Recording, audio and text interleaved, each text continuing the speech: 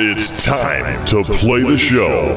The bell has rung, and that big show might be over, but it's time for us to bring wrestling information you can enjoy with the match predictions, analysis, the ups and downs of professional wrestling, all reaction, some beverage drinking to bring you Logic on Tap with your good brothers. It's time for you to look into the eyes of Howard Blues and the Mark Kidder on Beer, Blues, and BS. Good evening, ladies and gentlemen, and welcome to a special wrestling review edition of Beer, Blues, and BS. The podcast is coming at you like some sort of sidewalk slam.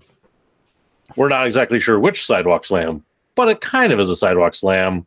Bam! I'm your host, Howard Blues, here, as always, with my co-host, the man, the myth, the legend, the Mark Kidder. Kidder, how you doing tonight? Well, Howie Blues, I just sat through 5+ hours-ish of wrestling. So, now we're going to sit through another hour of analysis. I'm okay. But, you know, it's kind of a lot.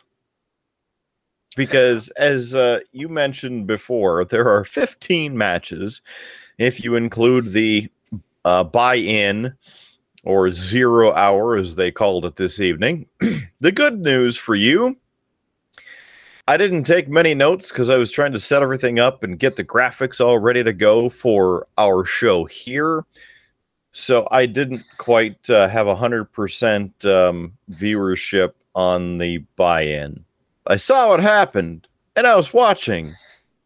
But kind of like an episode of SmackDown, I wasn't really paying attention.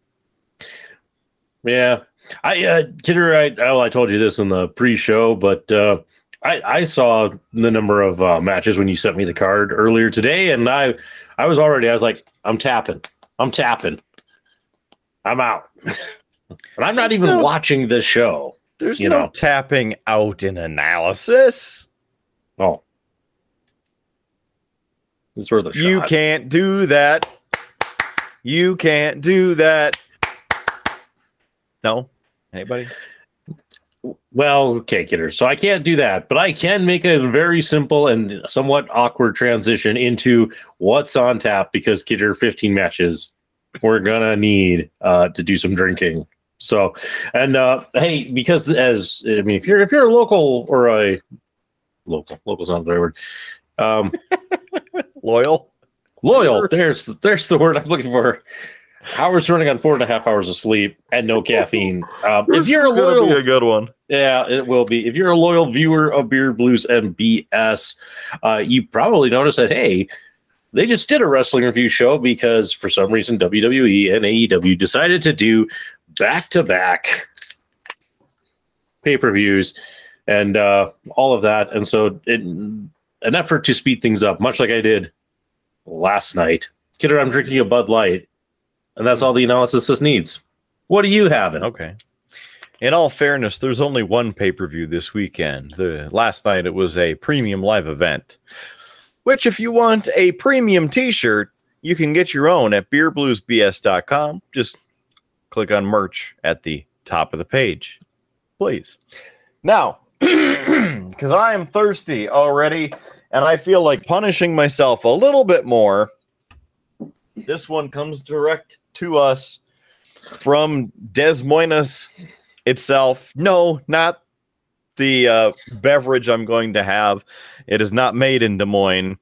It was just purchased in Des Moines by a certain rude boy Kyle. So this what's on tap is from him because he said we needed to bring some of these back up this way. It's a Topo Chico hard seltzer, spiked sparkling water, exotic pineapple. Ooh.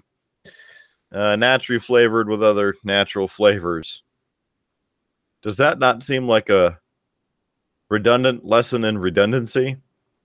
Naturally flavored with other natural flavors.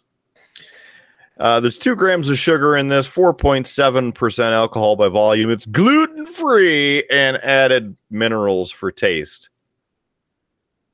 Ball Corporation aluminum, as we see on the back of the can. In crystal clear focus. Look at that. That one's for you, Howard. It's a hard seltzer. It's apparently also made by the Coca-Cola Company. So there you go. Drink responsibly. Yeah, there's nothing really else on there. But here's the best thing about this. It's a slim can. Got it in the slim can koozie. Because we can. Let's open this thing up because we have a little bit of a ways to go. It smells very pineapple-y. I'll give them that. So maybe this was stored in a room full of pineapple.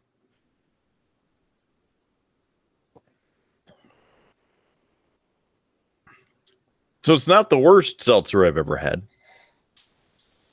I will say that right at the top of the taste, like right when you first hits your tongue, you get the pineapple and you're like, oh, this could be good. Perhaps like an Ace Pineapple Ale. And then it just goes downhill from there. So let's get on with this thing. Kidder, but what? Before we do, what? I was just going to say, man, if you are this desperate, I will go to Catchwise. I will get you the Black O-Lantern. I mean, no. Just stop it. This has become a thing now, This has become a thing. Well, there's going to be a thing, all right. Yeah. What did the 5 fingers say to the face? Slap! We should quickly probably explain this in case this is somebody's first time tuning in for one of these wrestling reviews. Here's how it goes. Kidder has watched the show. I haven't watched the show because I have kids and they demand all my attention and such. So Kidder has sat through the show. I haven't, but because we have been watching wrestling and pay-per-views and to lesser extent the live premium events for years, we have developed a game where we take predictions and see who can get the most guesses right. We now have for those of you watching on YouTube, a fancy scoreboard that you can actually see and keep along as we play and see. Sometimes we bet on these things and the loser drinks weird stuff. At least we did it that one time. We might do it again. People said that they enjoyed that particular bit of torture.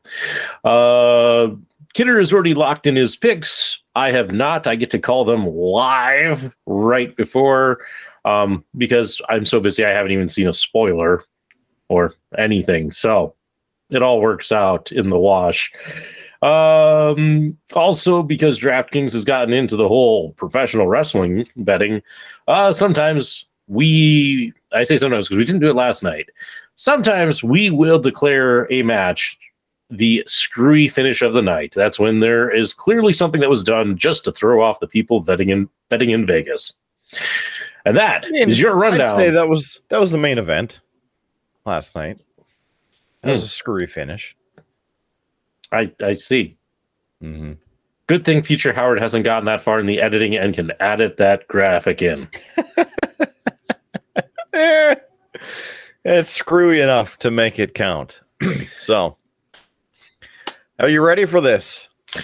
No, but we should start anyway. Okay. So, here we go. Again, tonight it was called 0 Hour, not the official buy-in. So there's that. And on this, we had 4 matches. First one being 6 minutes in length. The second one being 3 minutes, 55 seconds. Third one, 12:25. And the fourth, 13:25. Again, I didn't quite watch all of these with 100%. But we're going to just spit fire through them because that seems a lot more logistical course of action to do when we have 11 other main event matches, main show matches with a main event, All right, so the first match, the Jericho Appreciation Society, represented by Sammy Guevara and Ty Mello, the AAA World Mixed Tag Team Champions, against Ortiz and Ruby Soho. I picked Sammy Guevara and Ty Mello to retain the championship. It's probably a good call. Probably a very good call on your part. But, tonight's not a night for good calls. I'll take Ruby Soho and whoever she's partnered with. Ortiz. Mm-hmm. I was very much hoping for Ruby Soho and Ortiz to get it because why not? But Sammy Guevara and Ty Mello pick up the victory in that 6 minutes for that match. Next on the card, Hook, the cold-hearted handsome devil, versus Angelo Parker with Matt Menard. Two more members of the Jericho Appreciation Society. This one was for the FTW Championship and was 3 minutes 55 seconds long. I chose Hook. I'm also going to choose Hook. And we were correct. Hook retains. I got a point. There's number one. Next on the list, it is for the AEW All-Atlantic Championship. I almost said something else, but I mean, it kind of wouldn't matter what country you said because the flags on there aren't all in the Atlantic area. So there's that. This one features Pac the Bastard. He is the current champion against Kip Sabian. You may have seen screenshots or video of a dude with a box on his head for like the past 6 months. Apparently it's been Kip Sabian the whole time. I don't get it. But whatever. It is what it is. So this match was 12 minutes 25 seconds long, and I picked Pac. I'm right there with you. I will also choose Pac. Well, you bastard. That bastard won. Yes, Pac retains the All-Atlantic Championship. Finally, on the buy-in a la 0 hour, a singles match featuring Tomohiro Ishii and Eddie Kingston. This is the second in their match list. Last one was in a non-AEW related show where Tomohiro Ishii won. This one I picked Tomohiro Ishii to win. I was also going to pick Ishii. When I glanced at the card, I was like, oh, Ishii's on this show? I'll choose him. I didn't even see who his opponent was, but I'll take Ishii. I saw bits and pieces of all of these and was listening to it and trying to process and went, But of course, not all of it stuck, in one and out the other. This one was pretty vicious. Lots of chops. In fact, Ishii had a bunch of blood blisters developing right in the corner of his armpit there. But Eddie Kingston picks up the victory in 13 minutes, 25 seconds. Now, on to the main card for the show. Are you ready for the number one match? Yeah, throw it at me. Okay. Coming to you from the Now Arena, not the Yesterday Arena, in Estates, Illinois. Oh, here it is. Hoffman Estates, Illinois, that is. Here we go with AEW All Out.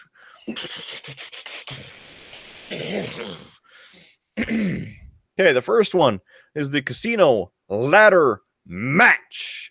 This one had quite a few people to be known and potentially unknown, because there was an unknown in there, being the Joker. Now, officially in the card that was released earlier, there were the following entrants: Claudio Castagnoli, Wheeler Yuta, Penta El Zero Miedo, Rey Fenix, Rush, Andrade El Idolo, and Dante Martin, with the question mark being the unknown. I picked Andrade. I also did not add onto this match of who the question mark would be. So I kind of feel it's a missed opportunity, but So I'll let you throw out a potential person of who the question mark was. Who the question mark was?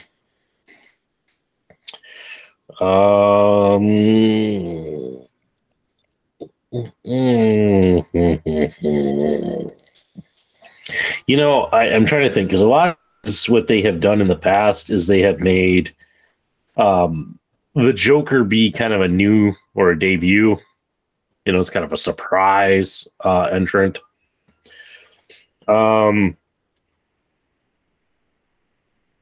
I just don't know who would be debuting or would be a surprise in that case. So I really don't have I'm serious. My mind is drawn a blank. I'm like, who's available? Who could it be? I'm like, Sure.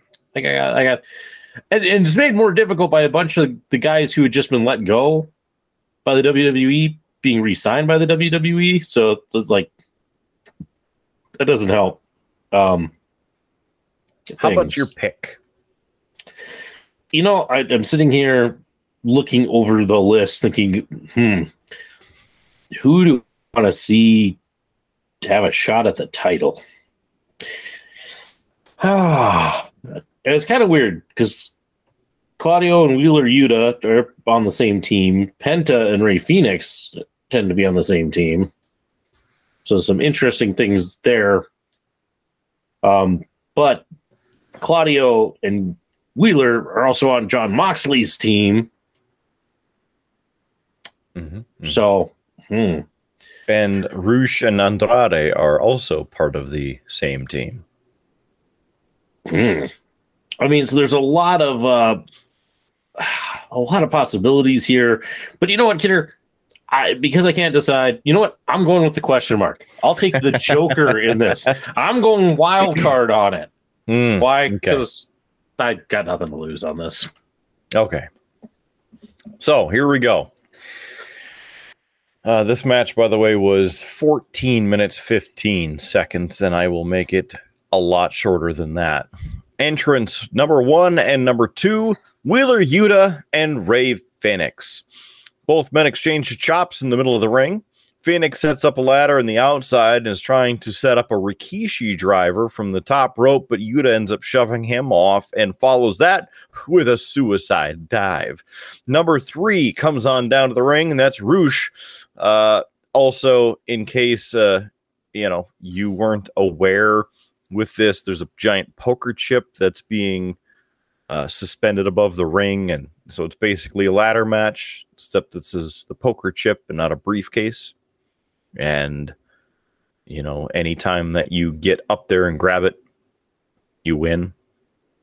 So interestingly enough, with this is the people in the match don't have to be introduced or be, I guess, legal at the time, if that makes sense. Like the first 2 or 3 people could be in there, and if you're number 5, you can come out, set up a ladder, and try and get it.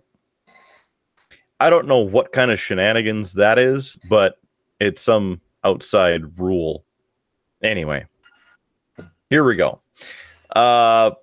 Rush to Yuta with a belly-to-belly onto the ladder, and then a tope con hilo from Phoenix.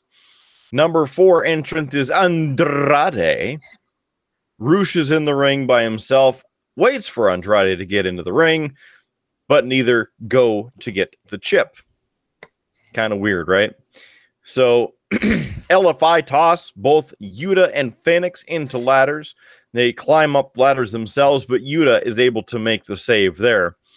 There's a sunset flip power bomb by Andrade onto Yuta with the draped ladder. It looked like it hurt. Entrant number 5 now makes his way to the ring, and that is your Ring of Honor World Heavyweight Champion, Claudio Castagnoli. Claudio throws some running European uppercuts and checks on Yuta, which is kind of interesting because they are, in the same stable. So now Andrade tries to climb up the ladder, but Claudio tosses him from the ladder to outside the ring. Dante Martin is your 6th entrant, comes on down. Dante Martin tosses Claudio to the outside, looks to follow, but Yuta sets up a ladder to climb for the chip. Martin, that is, double jumps to the ladder, makes the save. Penta is your 7th entrant to the match. He comes running in, gives the running destroyer to Dante Martin on the ramp. Ouch. Hits a sling blade to Rush on the outside, and then a backstabber to Claudio by Penta. Andrade cuts Penta off, looks for a DVD on the ladder, draped on the outside, but that's the Death Valley driver, in case you weren't following along, and I forgot to mention that. Penta counters into the destroyer. Phoenix with a frog splash from the ring post to the outside, through a table to Rush. Yuta, Martin, and Claudio are climbing up the ladder, but a bunch of masked men throw them off. One of them climbs up the ladder and grabs the chip. The match is officially over, essentially. But now the Joker comes walking out in a mask.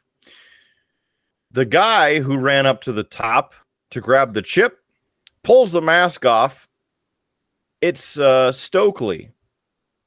Remember the guy at Stokely? He's been handing out business cards to like everybody in AEW. Manages Jade Cargill. Okay. Mm-hmm, Yeah. Mm-hmm. Well, he is holding the chip. This Joker in the mask comes strolling out. Stokely hands him the chip, and here you go. The other masked people who came out to interfere pull their masks off. It's Ethan Page, the Gun Club, as in the Sons of Gun, because Billy Gunn is separated from them at the moment. And Morrissey, you remember, because you can't teach that. The Joker is wearing a spiked horn demon mask that's silver and the rest black. Again, takes the chip from Stokely and then allegedly, officially wins the match, even though I claim that Stokely won the match because he technically grabbed the thing from the top. So,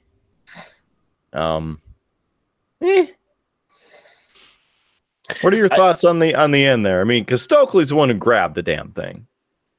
Yeah, although if he's not an official entrant, I could see that wouldn't count, because otherwise you would have other people. WWE would have already exploited that take of somebody not in the match running out and grabbing the briefcase and doing that. I will say, Kidder, and you'll have to correct me if I'm wrong on this, because I haven't seen the whole the whole event. You have, but this sounds like a very strong candidate, and is probably the screwy finish of the night. Because I don't know that you can have anything more screwy than this. Somebody coming out, grabbing the chip, and handing it over. I'm thinking, yes, I will go with it. All right. Wow. Match number 1. Screwy finish of the night. Your DraftKings. Screwy finish of the night. Not officially brought to you by DraftKings. Love that little asterisk on there. Wonderful. All right. So, both of us, a big 0. Next match. I said the Joker. No, that's right. Here, all right. Well, let's continue on.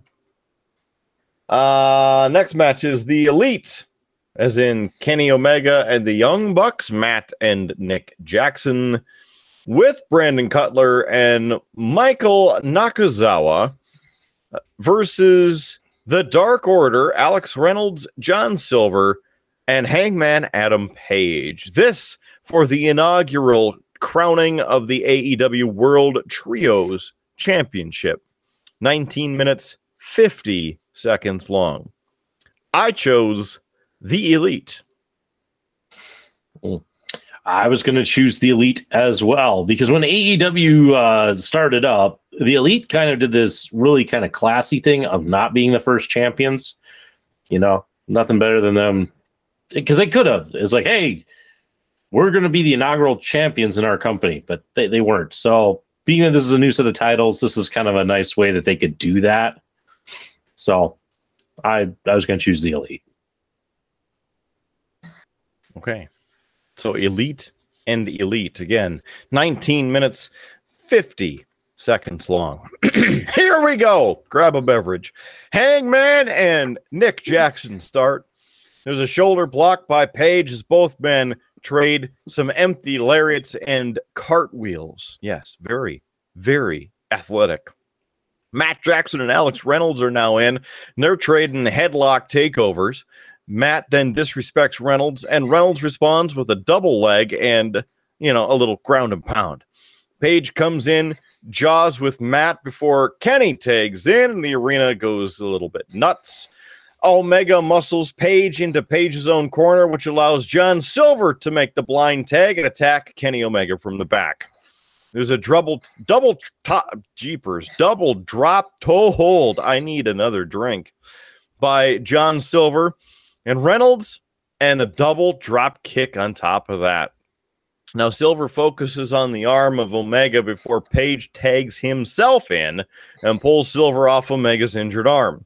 Omega takes advantage and delivers some chops to Page, but Page responds with a big boot and a fall-away slam.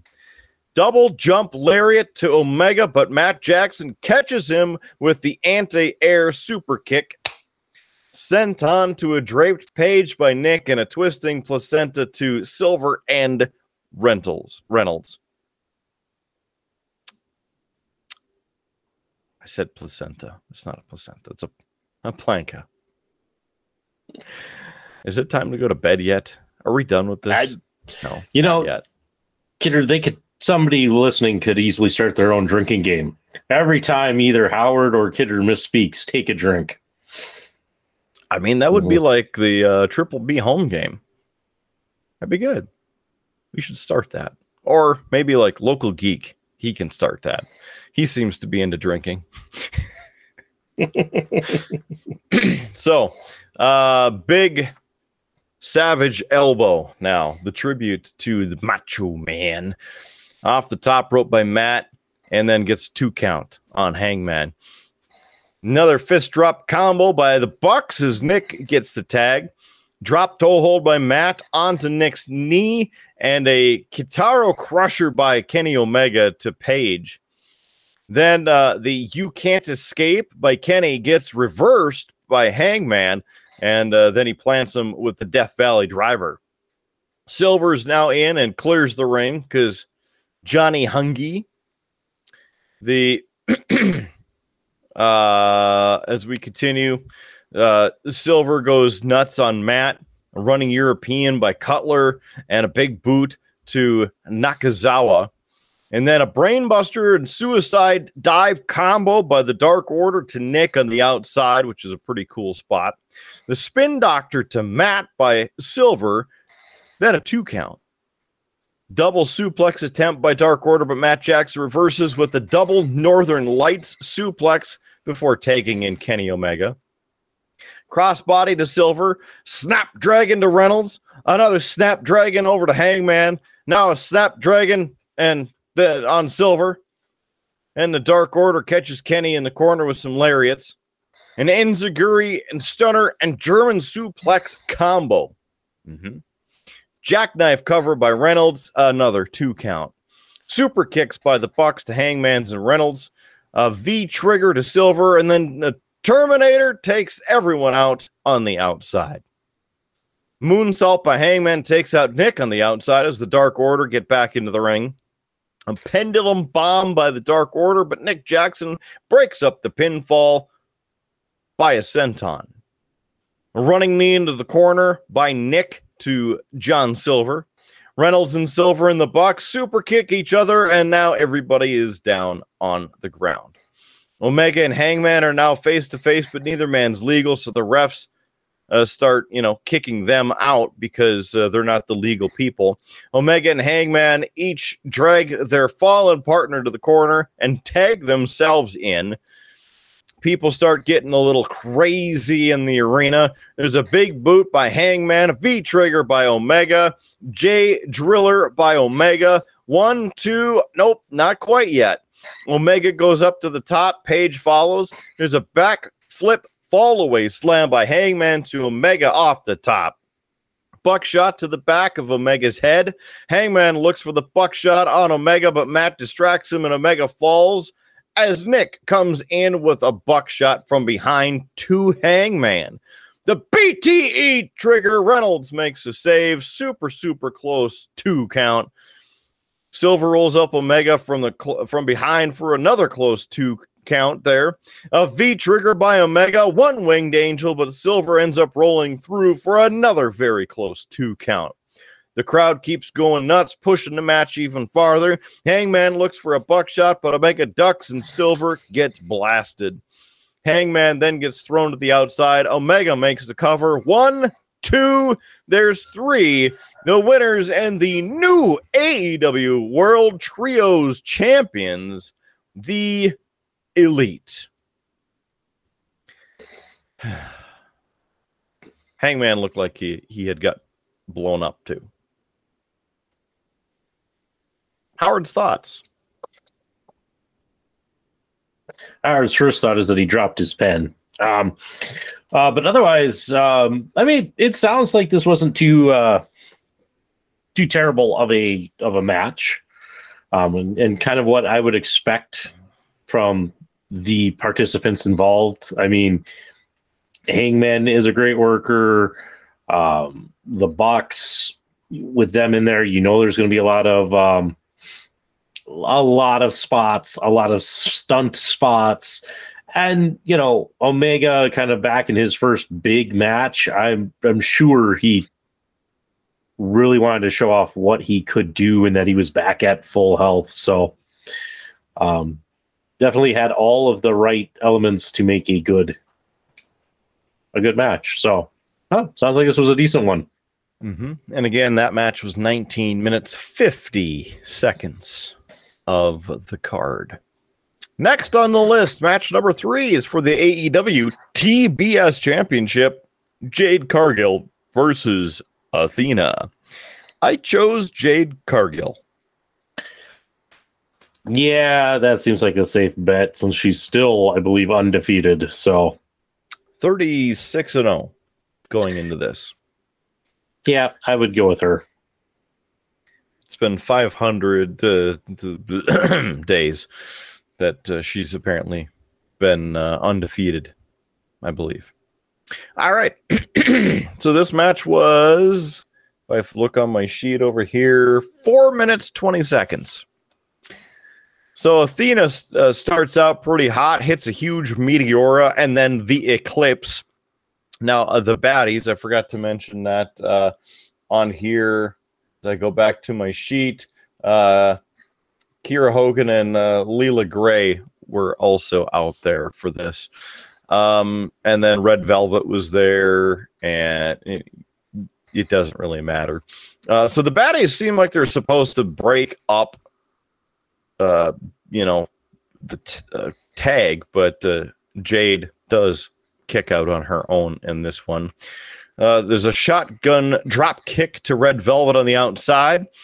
Back in, a pop-up Samoan drop by Jade, and then a spear by Jade. A 2 count. The Beal by Jade. A springboard crossbody by Athena, then gets a 2 count. Another Eclipse by Athena as she attempts that, but gets blocked. Athena instead hits a super kick. And then Athena hits a stunner. Another 2 count. Athena goes up, but Kiera Hogan distracts her and gets kicked for her troubles. Athena looks for another springboard crossbody, but Jade catches her with a pump kick in midair. Hits Jaded. 1, 2, 3. There it is. Your winner, Jade Cargill. 37-0. Just seems like this was a fairly kind of predictable match, and therefore, I don't know, not that interesting. I mean, Athena, when she used to wrestle in the WWE as Ember Moon, I always liked her. I thought she did well. I just don't think she ever got a great push when she left NXT. But again, if my memory serves right, she hasn't been in AEW all that long, and it's probably been over 4 months by now. Yeah, and it's just a little early to be getting a title shot. I almost think they don't know what to do with Jade because they're making her very powerful, and not saying that she's not powerful because she can still kick everybody and anybody, but I think her longest match is like 8 minutes long. So it's kind of the Goldberg effect, it seems. Yeah, and I mean, it's all right to do that, but you got to have the right payoff, because everybody can remember when Goldberg finally lost his title, and it was stupid the way that it happened, and people were upset and mad. You have to do these things in the right way, and you need the right person who's going to be able to do it. And one of the things that I would say is a critique of AEW is they really haven't done much with their women's division. So I don't know. I don't know who you're going to bring in to fill this role of taking out Jade Cargill. Mm-hmm. Yeah. As a side note with the women's division, if you remember Tyson Kidd from WWE, who's married to Natalia, he, of course, was injured in 2015 and unable to wrestle anymore, which I guess he's okay with. He just had posted a few things about being okay with never wrestling again. And on top of that, he had a settlement from WWE in the $10 to $25 million range, and now has a $125,000 per year contract with a no cut clause. And he's been doing work with the women's division for a year or two now. So good for him. Sad that he can't wrestle anymore. Yeah. It's also why Samoa Joe got punished a lot, because Samoa Joe was the one who delivered the move that basically finished Tyson's career. But that's neither here nor there, because we're talking AEW tonight. All right. Match number 4. This one features for nothing. It's a 6-man tag team match. Wardlow with FTR versus the Motor City Machine Guns and Jay Lethal. 16 minutes, 30 seconds with this one. Because I have really come to love FTR, I went with Wardlow and FTR. I was going to say, I'm a big FTR fan from the time that I got introduced to them back when they were at NXT.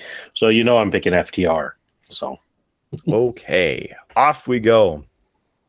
So this is a kind of a nice feel-good moment right away, because Dax's daughter is with the good guys at the apron.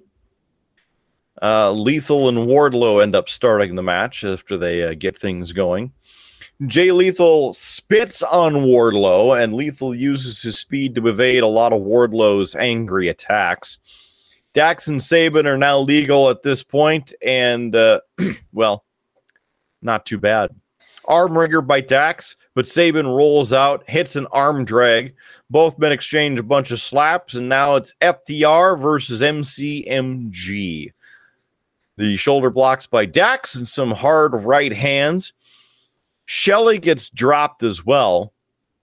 Now, the short arm clothesline sends Sabin to the outside. Shelley distracts Dax, which allows Sabin to hit the cutter. Dax fights back with some heavy chops and back suplex before tagging in Cash. Assisted leg drop by FTR, 2 count. The European uppercut by Cash, and Wardlow gets the tag. MCMG now try to suplex Wardlow, but get reversed, and Wardlow suplexes both of them. A tag to Dax, but Shelley distracts the referee, allows Jay Lethal to thrust kick Dax. Now a Manhattan drop, but a drop kick to the knee with a roll through basement drop kick by MCMG. Lethal's now in, and the bad guys have cut off the ring and isolated Dax. There's a bunch of quick tags as Dax fights out, and he's finally able to get across the ring and tag in Cash. There's a knee lift to Shelley, short arm lariat to Shelley, a 2 count. Sliced bread attempt by Shelley, but it gets reversed into a gory bomb for a 2 count. Sabin's now in, breaks up the pin, and allows Shelley to drop kick Cash's leg. Jay Lethal's now in with a figure 4 is applied with a bunch of woos. Cash gets to the ropes, but the damage has been done. Lethal and Wardlow get in there. They're legal now, and Wardlow has spine-bustered pretty much anyone and everyone who's opposing him. An F10 by Wardlow to Jay Lethal, a 2 count. MCMG pull FTR off the apron and hit stereo super kicks. I mean, who do they think they are? The Elite? Anyway, Wardlow grabs MCMG, but Singh hits him with a right hand that drops him.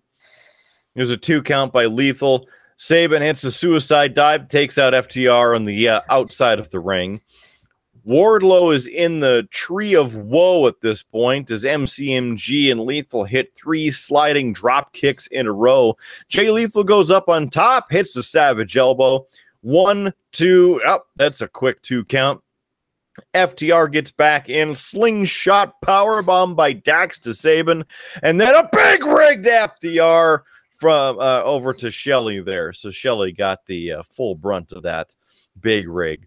Double lethal injection to FTR by Lethal, but there's a quick lariat by Wardlow, powerbomb to Jay Lethal, and then, well, Jay Lethal gets another one that is, and then, well, Jay Lethal gets picked up and powerbombed again, so he gets 3, and then, well, he gets picked up and he gets power bombed again. So there's 4 power bombs. A 1, 2, 3. Wardlow gets the pin. FTR and Wardlow pick up the victory on this match.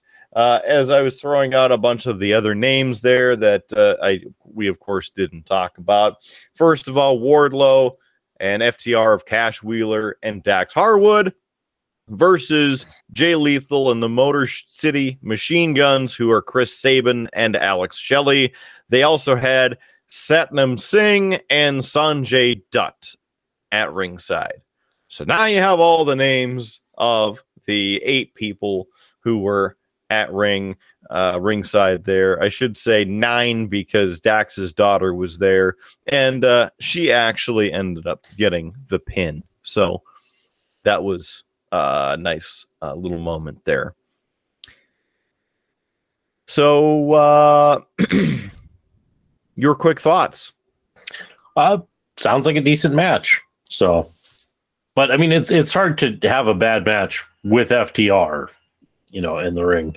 And it doesn't surprise me that they use this as another opportunity to make Wardlow look like a powerhouse. I think they are really building him to eventually give it a year or a couple of years, and I'm sure you will see Wardlow as the main title holder. I think they're really working on making that kind of push and kind of building him up already. So, So as they're finishing this up, it just so happened that Sanjay Singh and Motor City Machine Guns were in the ring, and they were running their mouths to everybody, and some music starts playing. Bob. Up, Samoa Joe. There he is. He comes on out. And there's been some bad blood between those guys and Samoa Joe.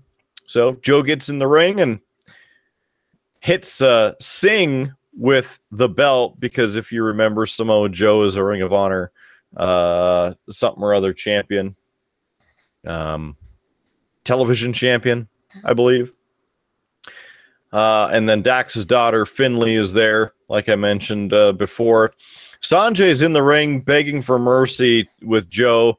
Finley ends up slapping his pencil as Dax drops him with a right hand. Finley puts her foot on Sanjay, and then the ref counted to 3 on him as well. And Samoa Joe got busted open on his forehead, and he was laughing. All right. On to the next one. Match number 5. It's Absolute Ricky Starks and Powerhouse Hobbs. This match, 5 minutes, 5 seconds. For this one, I went with my boy from New Orleans, Ricky Starks. You know, I don't really have a feeling on like either of these guys or storyline or anything. So, well, they used to be friends. They used to be part of Taz's stable. They were best buds. And then in the promo, I was never your friend. That's what Powerhouse Hobbs said to Ricky Starks. Anyway, so it's like an ADWF storyline. You know what? We're tied right now points wise. So I'll take Powerhouse Hobbs. We'll break the tie. Somebody's taking the lead in this match. There, I actually made this match interesting.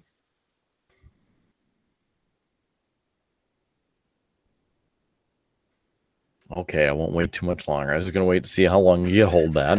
All right, here we go. Starks starts out hot, but Hobbs hits a body block that stops Starks in his tracks. Hobbs quickly focuses his attacks on the neck and dumps Starks to the outside. Hobbs tosses Starks into the guardrail upside down and then throws him back into the ring.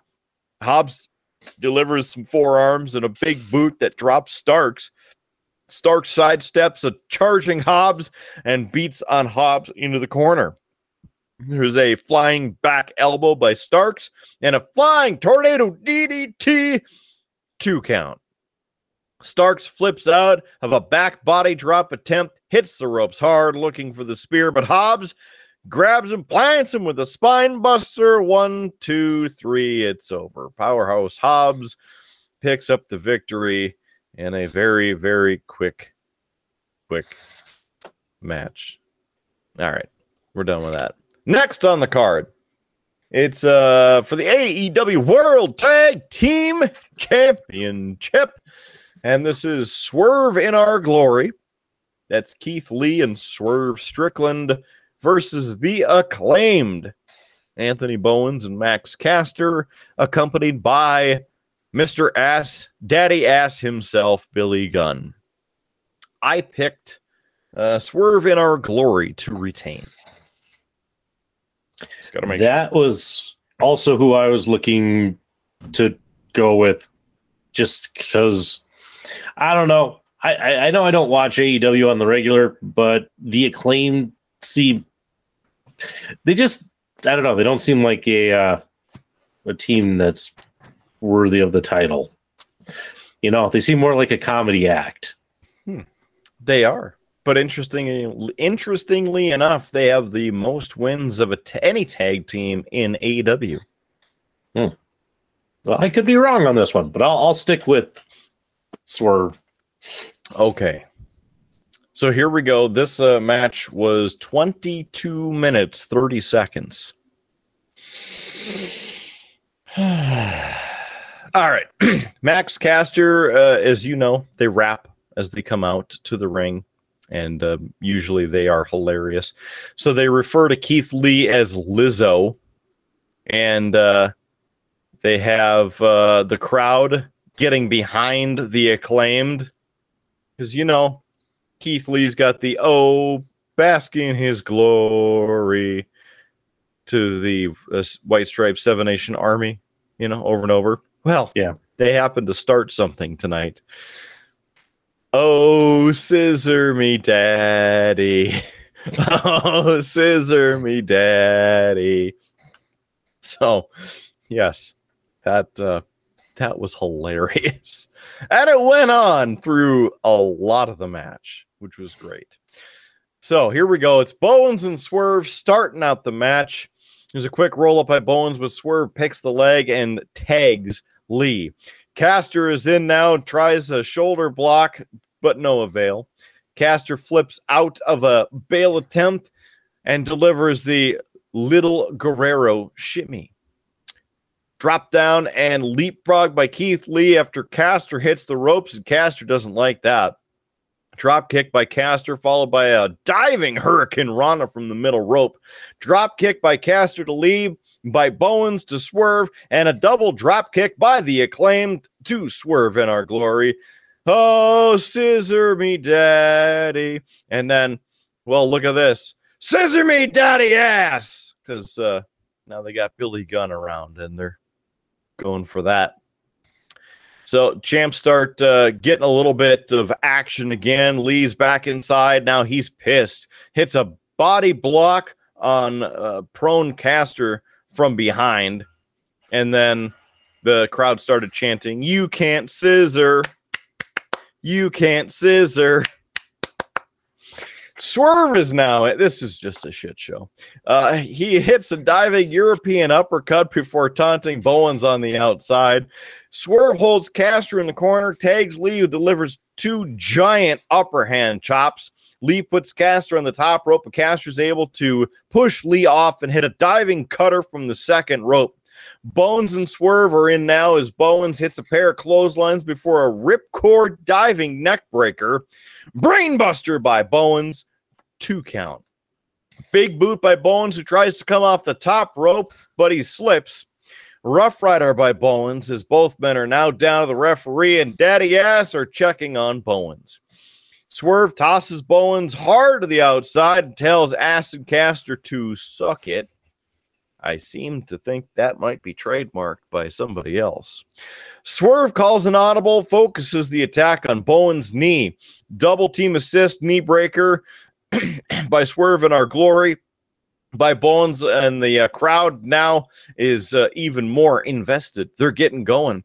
Body splash by Lee to Bowens' injured leg. If you remember, Bowens was out for quite a while, had to have some knee surgery, and that's when the Gun Club and the Acclaimed were kind of paired together to give them all something to do.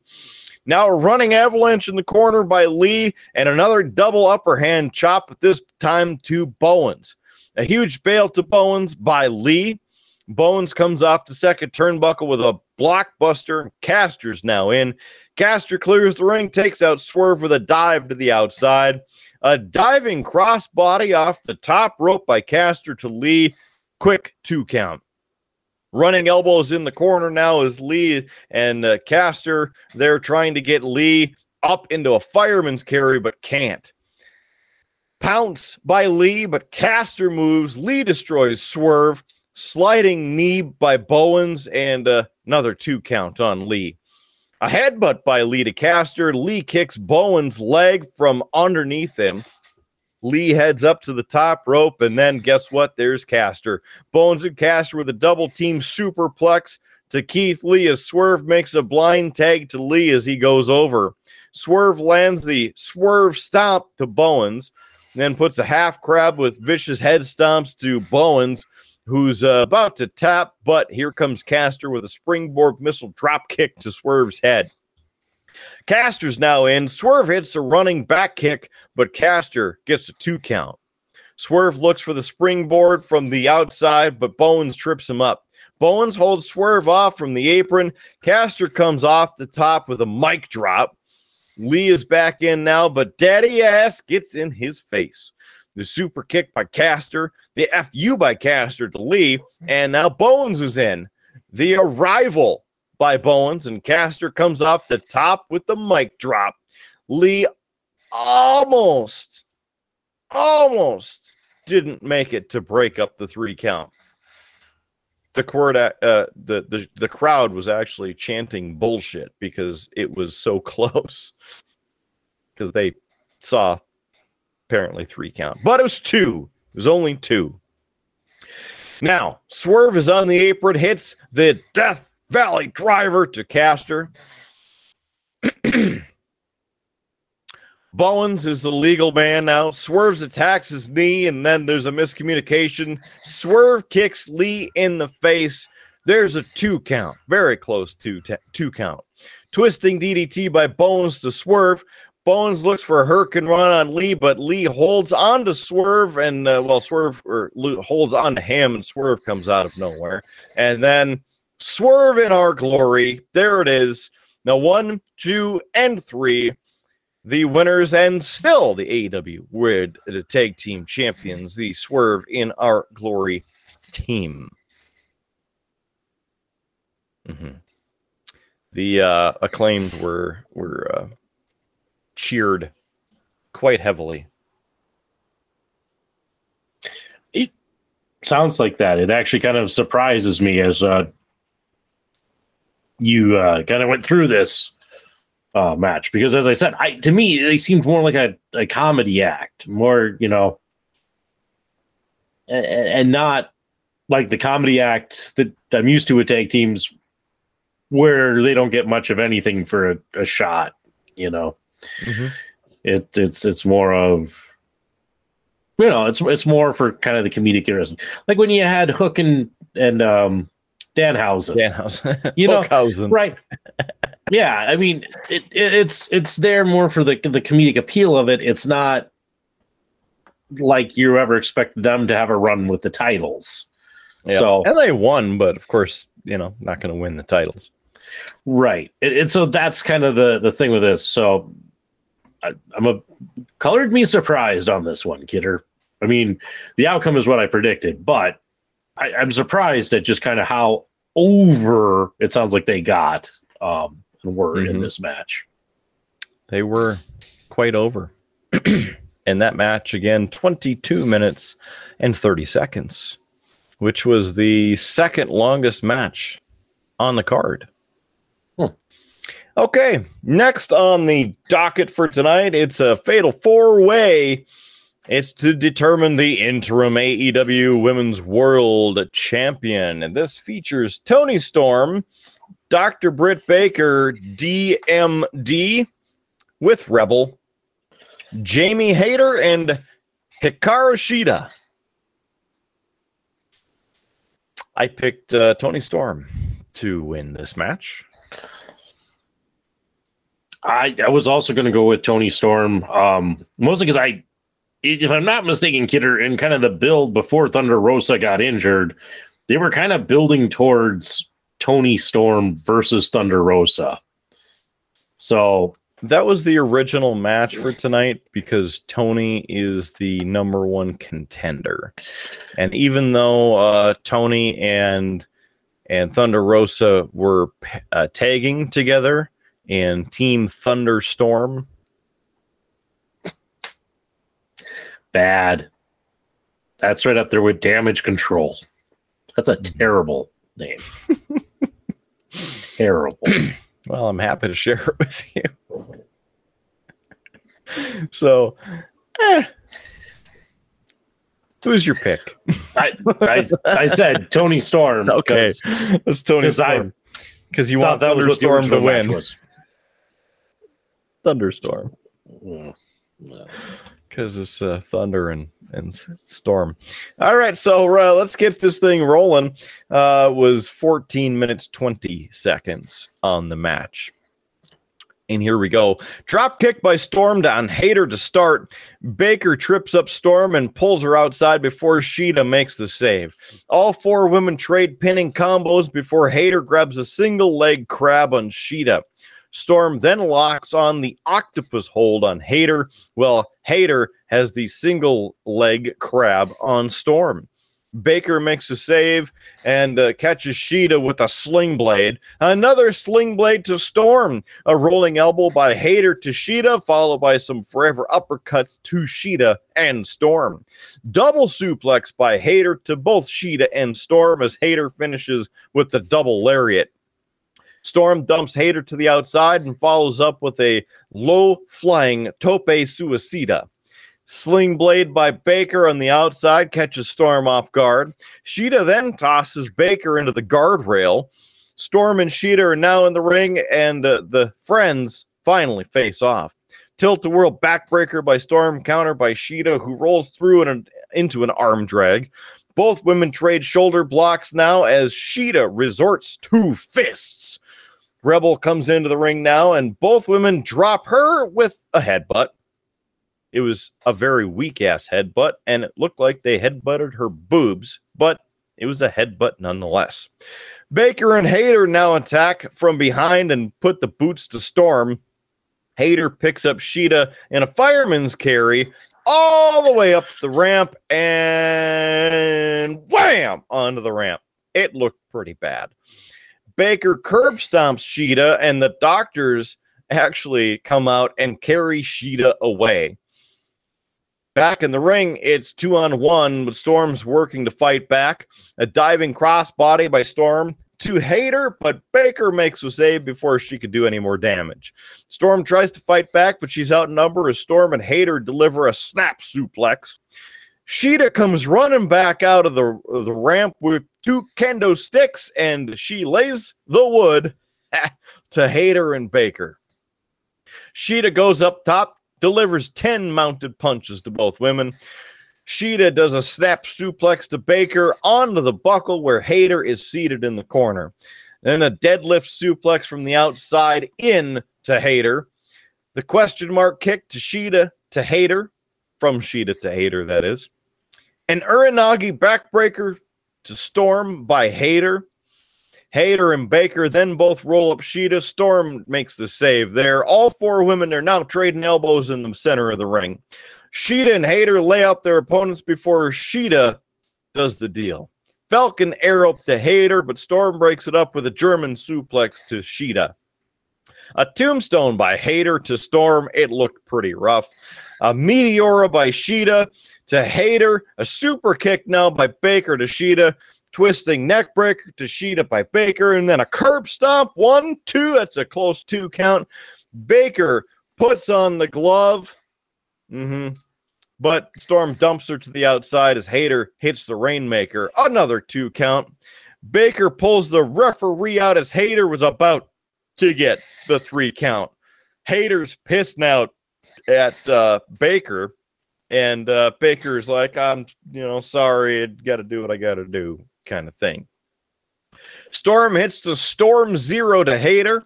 Baker rolls in, tosses Storm, gets the 2 count. That's a very, very, very close 2 count. Baker looks for the lockjaw. Storm catches her with the Tornado DDT. And again, another Tornado DDT to Hayter. 1, 2, and 3. Your winner and new AEW Interim Women's World Champion is Toni Storm. Jamie Hayter was getting a huge pop from the crowd this match. Like, I've never heard such a huge pop for her, and I don't really know why. I couldn't tell you why, Kidder. I don't know. I haven't seen or heard anything that would make me think that she was rising in the ranks, but yeah. Otherwise, doesn't sound like a terrible, fit way. So, yeah. So there's that. All right. Match number 8. This match was with Christian Cage and Jungle Boy. And Jungle Boy said that he was coming out as his actual name. But anyway, I picked Christian Cage to win this match. I know that they have stated that they they kind of we'll see Jungle Boy eventually becoming, champion in the company. He's one of their kind of grown talent. So you know what? I'll pick Jungle Boy. I say the push starts tonight. They have him beat Christian Cage. Jack Perry as well. That's his actual name. He is the son of deceased actor Luke Perry. I actually knew that. A side note reminder. So this match was 20 seconds long, and here we go. Christian enters the arena first and goes over to Jungle Boy's mom and sister, who are ringside, and his mom, Rachel, slaps Christian in the face. So Jungle Boy's music hits, and he starts coming out, and he's looking around because I guess Luchasaurus is supposed to be there, but Luchasaurus comes out of the heel tunnel, comes over to Jungle Boy, choke slams him on the pyro grid, the steel corrugated piece. It looked like that sumbitch hurt. So then Luchasaurus picks him up and hits the dinosaur's edge through a table just to the side of that before picking him up and then basically taking him to the ring and dumping him next to the ring. Jungle Boy finally, gets up, gets into the corner of the ring, and Aubrey, the ref, Aubrey Edwards, was like, "You don't have to do this." And Jungle Boy's like, "I'm fine. I'm going to do this." He gets up to his feet, rings the bell, start the match, and Christian comes flying in with a spear, pins him, 2 count. Yes, a kick out. And then Christian picks him up, hits the kill switch. 1, 2, and 3. Your winner in 20 seconds there is Christian Cage. A side note, it's kind of been interesting because Luchasaurus has been good guy, bad guy, good guy, bad guy. Who does he think he is, Big Show? I don't have much to say, kidder. It was 20 seconds. I got it wrong. That's one match that you can actually watch, though. You have time for.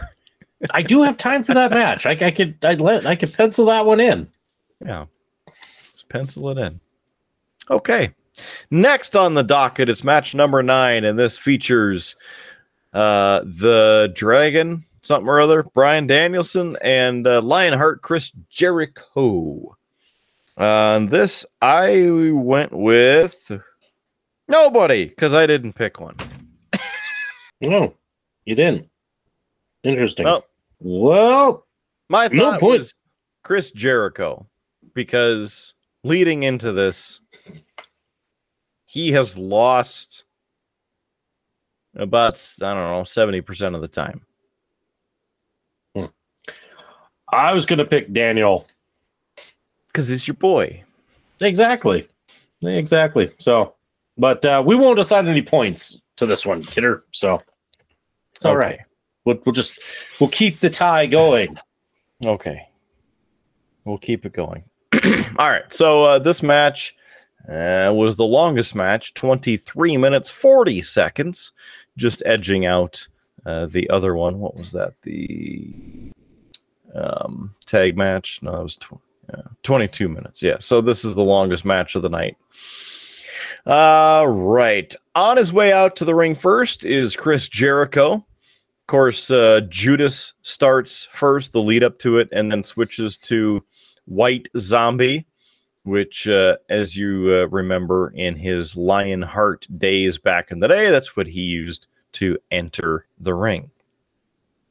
Regal comes out, joins commentary, and now Bryan Danielson's turn to head on out to the ring. And Bryan Danielson isn't anywhere seen. This skinny dude comes walking out without a shirt, got some chains on. He's got a microphone. Turns out he's the dude who sings the words in Bryan Danielson's theme song that you can never understand. or care about and don't need to be there. But apparently they're buddies. Bryan Danielson got his little entrance sang. So, as you know, this match is going to be a slobber knocker. Here we go. Danielson and Jericho exchange a bunch of heavy chops right away. And Danielson's got that, I'm kind of enjoying this look. So now Jericho and Danielson start getting more vicious with the chops. Danielson continues to try and shake it off. Danielson gets a takedown into a mount and looks for some palm strikes, but instead gets off of Jericho just to let him know the position he was in.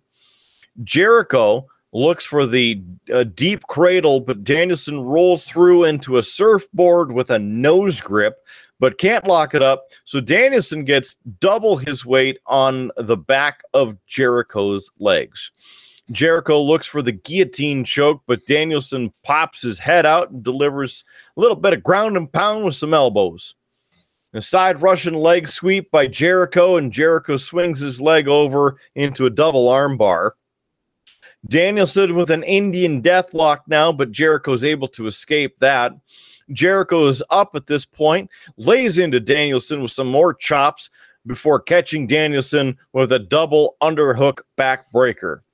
Danielson's on his knee, and Jericho is slapping him in the face. Danielson crosses his legs and asks for some more, and Jericho hits him with some more. Jericho's now with a running elbow strike that sends Danielson to the outside of the ring.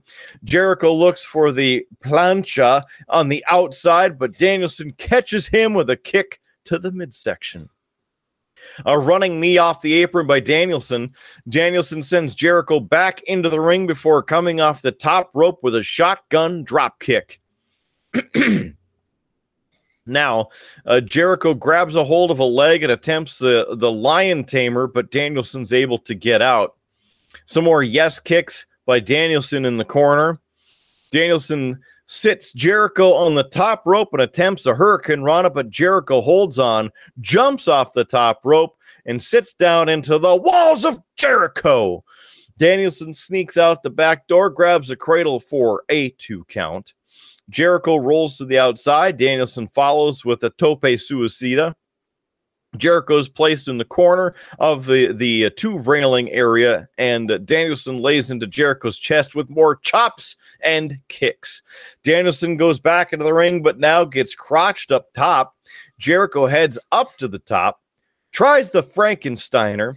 Danielson shoves Jericho off and comes off the top with a headbutt, but he missed. Jericho is looking for a lion salt, but Danielson gets his knees up. A catapult by Jericho as Danielson skins the cat, but walks into a tombstone attempt. Both men trade reversals, but Jericho winds up landing the tombstone, followed by the lion salt. A quick 2 count there, then a running punt by Jericho. Judas effect attempt by Danielson, but he kicks the elbow. A high kick by Danielson, and he keeps kicking and kicking and kicking Jericho. Now wrist control and head stomps by Danielson. Grabs him in the label lock. Jericho looks for the ropes, but Danielson traps the far arm, rolls Jericho through to the other side, far away from the ropes. Jericho's inching toward the ropes, but Danielson again counters that. Jericho rolls on top and delivers some 12-6 elbows. The walls of Jericho's now locked in. Danielson rolls onto his shoulder, hits Jericho with some up kicks before locking in a triangle choke. Jericho gets over to the ropes and drapes Danielson neck first in the break. Codebreaker by Jericho in a 2 count. Lion Tamer by Jericho with the knee in the back of the neck by Danielson. Danielson bridges out, barely gets to the bottom rope. A German suplex by Jericho, but Danielson ends up landing on his feet. Psycho knee by Danielson, another 2 count. Cattle mutilation. Jericho turns to his side, but Danielson remains in control and rains down the hammer and anvil elbows. The cattle mutilation is locked in again. Jericho's boot touches the rope, and Danielson got to break that hold. Jericho won't let go of the rope, so Danielson kicks his back until the 5 count. But they don't call the 5 count, just so you know. A roll up by Jericho, 2 count. Rolling elbow by Danielson, and some more hammer and anvil elbows. Jericho low blows Danielson behind the referee's back. Hits the Judas effect. 1, 2, and 3. There it is. The Lionheart, Chris Jericho, picking up the victory over Bryan Danielson. The Jericho Appreciation Society also came out to celebrate without Garcia, who was seen in the back watching on the monitor. 23 minutes, 40 seconds. There you go. I need a drink. Yeah, after that, describing that match, yes, I would say you deserve a drink, Kidder. Oh, thanks. Sounds like a good one, and one that I might want to try and check out. Sounds like these guys really put on a show, so it was probably one of the better matches I'd want to see. The next match on the card, number 10. You know what that means? We only have 2 left. Only 2. I know, that's crazy. Orion's even excited. What'd you say? I didn't say anything. Oh. Okay. Anyway, it's the next match. And this is a 6-man tag team match featuring the House of Black, which is Malachi Black, Brody King, and Buddy Matthews with Julia Hart. And on the other side of that, it's Darby Allin, Sting, and Miro. I went with the House of Black. Again, I was going to go House of Black because Malachi Black, I've been a fan of his for a long time. So, yeah. Okay. Well, there it is. The picks are locked in. The match was 12 minutes, 10 seconds, and here we go. Miro and Malachi. Yes, Malachi. Start. For some reason, I was thinking something else, like his old WWE name. Miro does a bull rush to Black and stomps him in the corner until Brody King comes in. King and Miro now square off, and it's interesting because you know how big Miro is, and Brody King is like a lot bigger than him. It's kind of weird.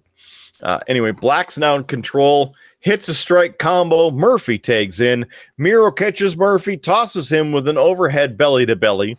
There's a sidewinder slam by Miro to Matthews as Miro's ignoring Darby's tag request. Darby was sitting there, his hand out, trying to get tagged in. Miro was ignoring it. A jawbreaker by Matthews as Darby now tags himself in. Coffin splash, but Matthews ends up catching him and then hits him with a spinning back kick. Darby looks for a code red now until Black steps in and high kicks Darby onto Matthews. A running soccer kick by Black to Darby, 2 count. King's in, and he bails Darby into the middle buckle. Again, King sits Darby on top of the rope only to chop him off onto the floor. Darby gets tossed face first onto the guardrail, and then again, because, you know, let's throw Darby around like he's a ragdoll. Black's now in, and both men meet in the middle with double elbow strikes. Matthews comes in with some the chops to Darby. A pop-up knee strike by Matthews. Darby makes the tag, but the referee didn't see it. Darby finally gets the tag to Sting. Stinger splash to Matthews. And then, well, Sting sends King into Matthews, who's in the corner. Sting grabs Matthews, throws him to Black for the tag. Sting and Black are now face to face. The crowd goes crazy. They start exchanging some huge strikes. Sting with the double leg and the Scorpion Deathlock gets locked in. Running pump kick, but Buddy, but Sting, well, he screams in his face. A kick by King. Sting isn't phased. He totally no-sells that. tags Darby in a coffin drop with a 2 count. Pump kick by Miro to King. Miro follows Black to the floor, chases Matthews, but Matthews ends up catching him in the stomach with Sting's bat as Miro goes face to face, or face first, that is. I guess he did go face to face into the steps. Over the top stunner by Darby to Matthews. A low suicide dive by Darby to King. Black is back in the ring with Sting, but Sting blows the mist into Black's eyes. Yes, you didn't see that coming. Last Supper by Darby and a 1, 2, 3 on Black. Darby Allin, Sting, and Miro get the win. Interestingly enough, Malachi Black takes the pin, and I had seen that according to the rumors that are floating around as I look over to my other screen, that Malachi Black has been granted his release from AEW. I know he had made a request a couple months ago, and supposedly it had gotten better, but yeah, that's a shame. And it sounded like part of it was not that he was unhappy necessarily with AEW, but more of needs some time away from professional wrestling kind of thing. So I'm disappointed that he may be gone. I was enjoying him in the run with House of Black and was kind of excited once he got Brody King. It's like, okay, this is a faction that could go somewhere and such. So, yeah, so sad to hear that. But yeah, he apparently blew a kiss and then bowed on his way out. Take that as you will. That match was 12 minutes, 10 seconds. And now, you know what that means. I do, but if I say it, then you're just going to repeat it. So, Howard Blues, there's been enough talk. It's time for the main event. Of course, my name's Mark. I can say that. I mean, you can say it too, Howard, but yeah, I'd probably say it after you said it. Listen, I get it. It's fun to say. I get it. I can live with that being your shtick. That's fine. I can't claim it as my shtick. I kind of stole it from Mark Henry.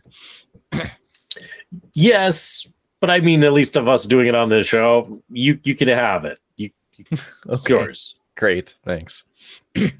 So, as if there was any question of who I chose in this match, of course it would have been John. No, I can't even say it. CM Punk. I chose CM Punk. You know, Kidder, I would also choose CM Punk. Would you? I would actually. Yeah. I would. I would, because I think, truthfully, I feel like his title run was cut short by the whole foot injury. I'm like to think that there's more. Plus, there was all the rumors about Jon Moxley not liking what was, scheduled to happen at All Out. So that would make sense that it's Punk getting the title. Plus, it's Chicago. So everything tells me I should choose Punk. But damn it, Kidder, we have a tie, and I hate us ending on a tie. So for the sake of drama, I'll take Moxley. Wow, drama. Wonderful. Okay. So here we go. 19 minutes, 55 seconds for this singles match for the AEW World Championship. Are you ready? Yes. Okay, good. So here we go. CM Punk, he comes out to the ring first because he's the challenger. And guess what? He's got the long boys on. That's right. He's wearing the pants, the Chicago style pants, and they're white, which is interesting. The blue line and the red stars down the side. Crowd goes nuts, of course. But what's interesting is that there were actually some mixed chants going on. So there are a lot of Mox fans and a lot of CM Punk fans. It's kind of surprising. But at the same time, not really. So Mox comes out.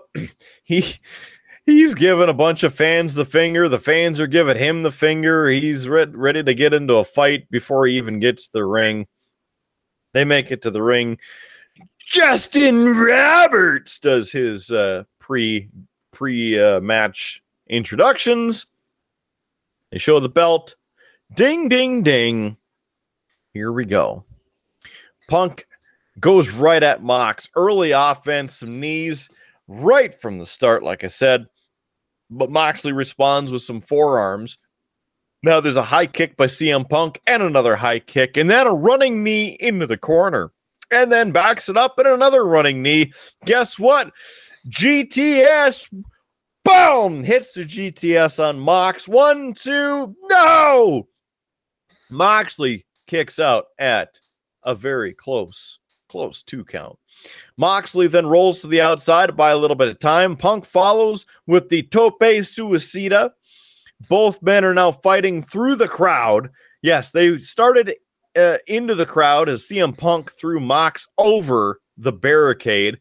The ref starts following him, and this kind of agitates me, and I'm sure it would agitate you being a former wrestling official yourself. There's no counting. The ref's just following him around. What's your feeling on that?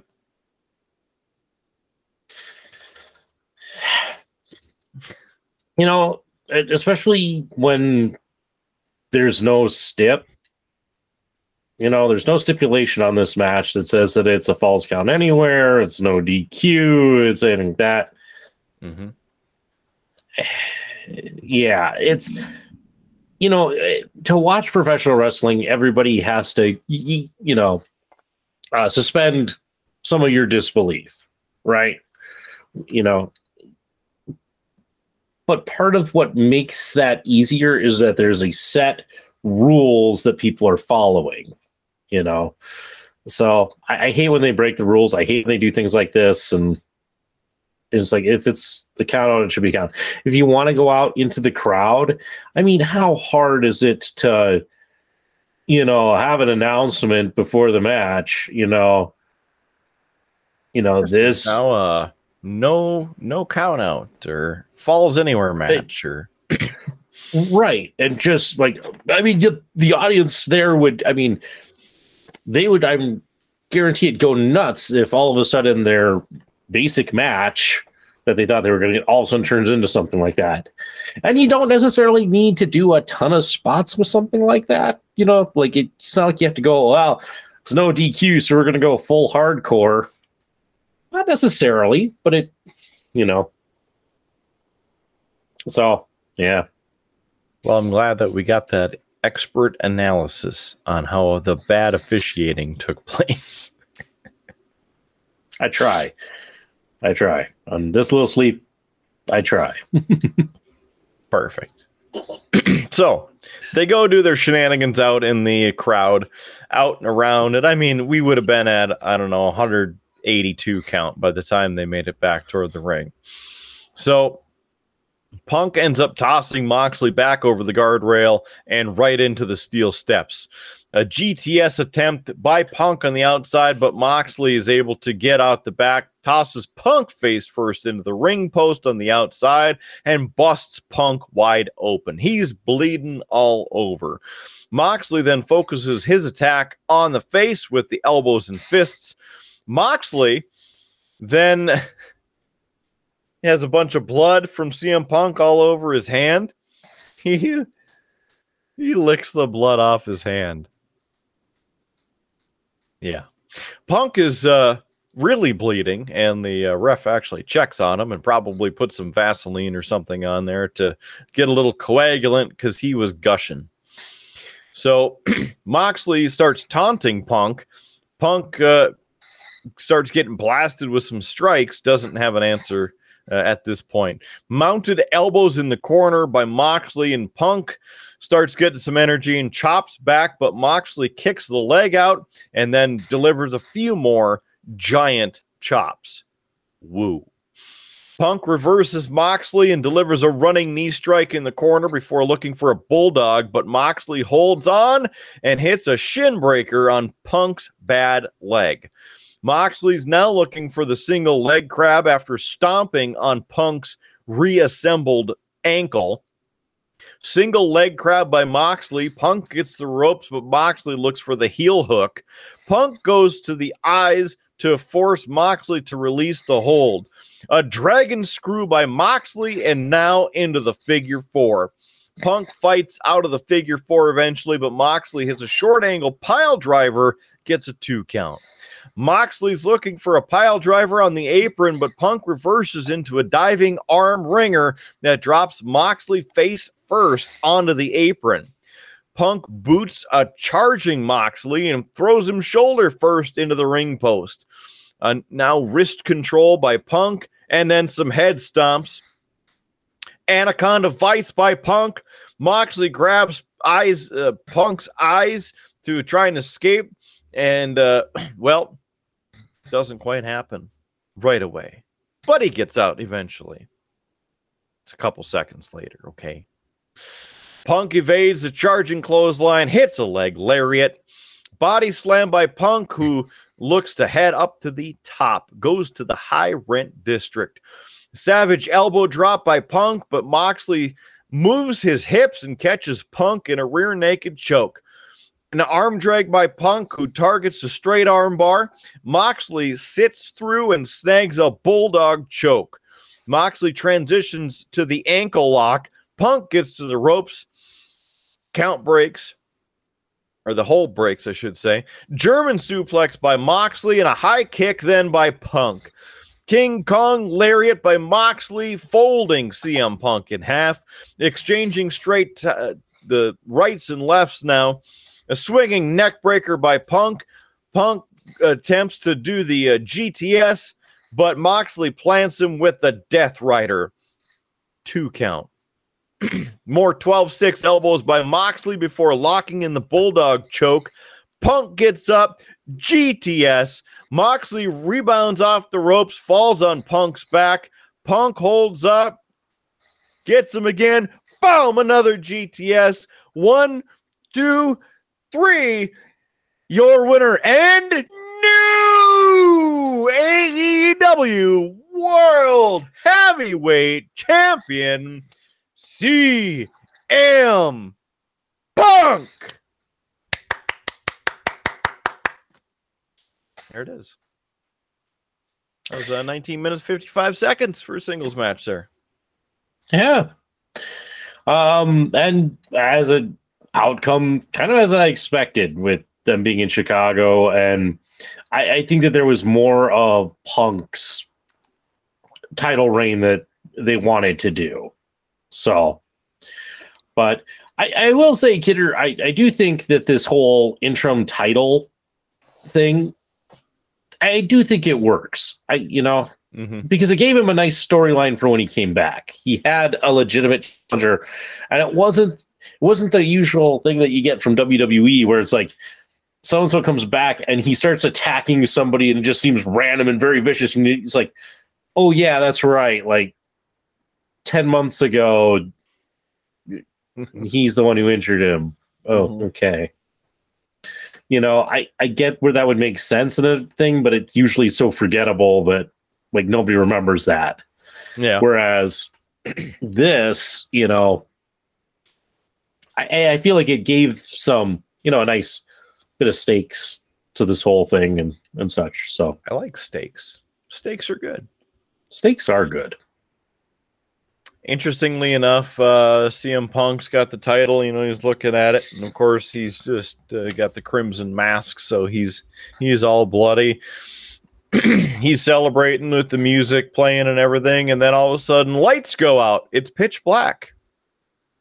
Then some audio starts playing. It's a voicemail from Tony Khan.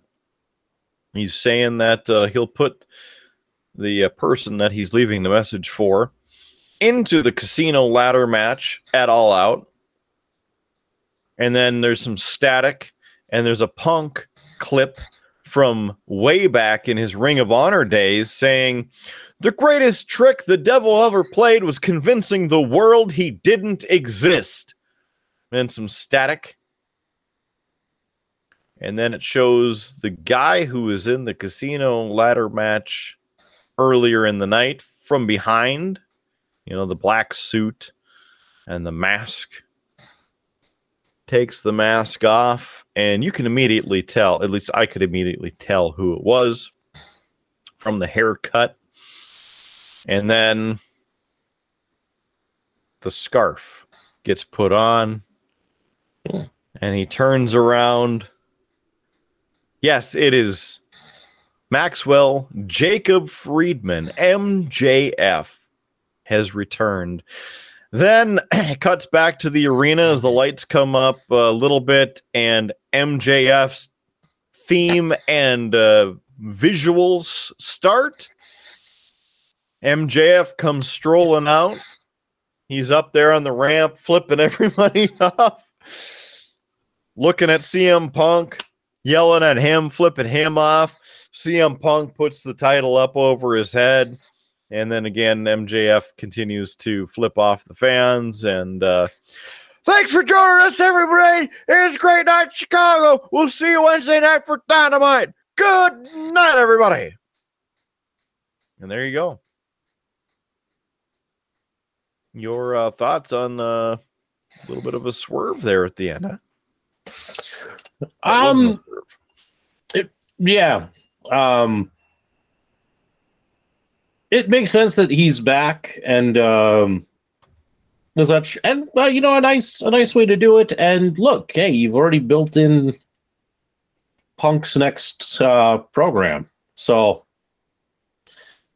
it'll be good. It'll be interesting to see how this pans out.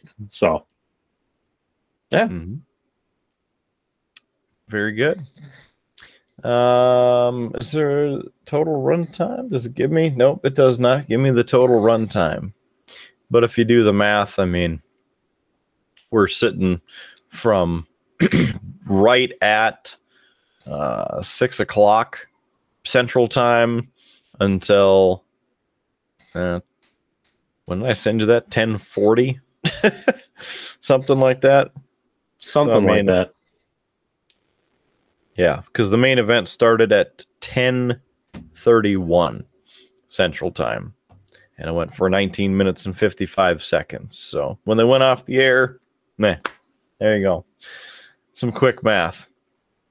Let's see. Just as a quick note as well, it was advertised during this show that coming up in November, in fact, November 19th to be exact, it is AEW Full Gear.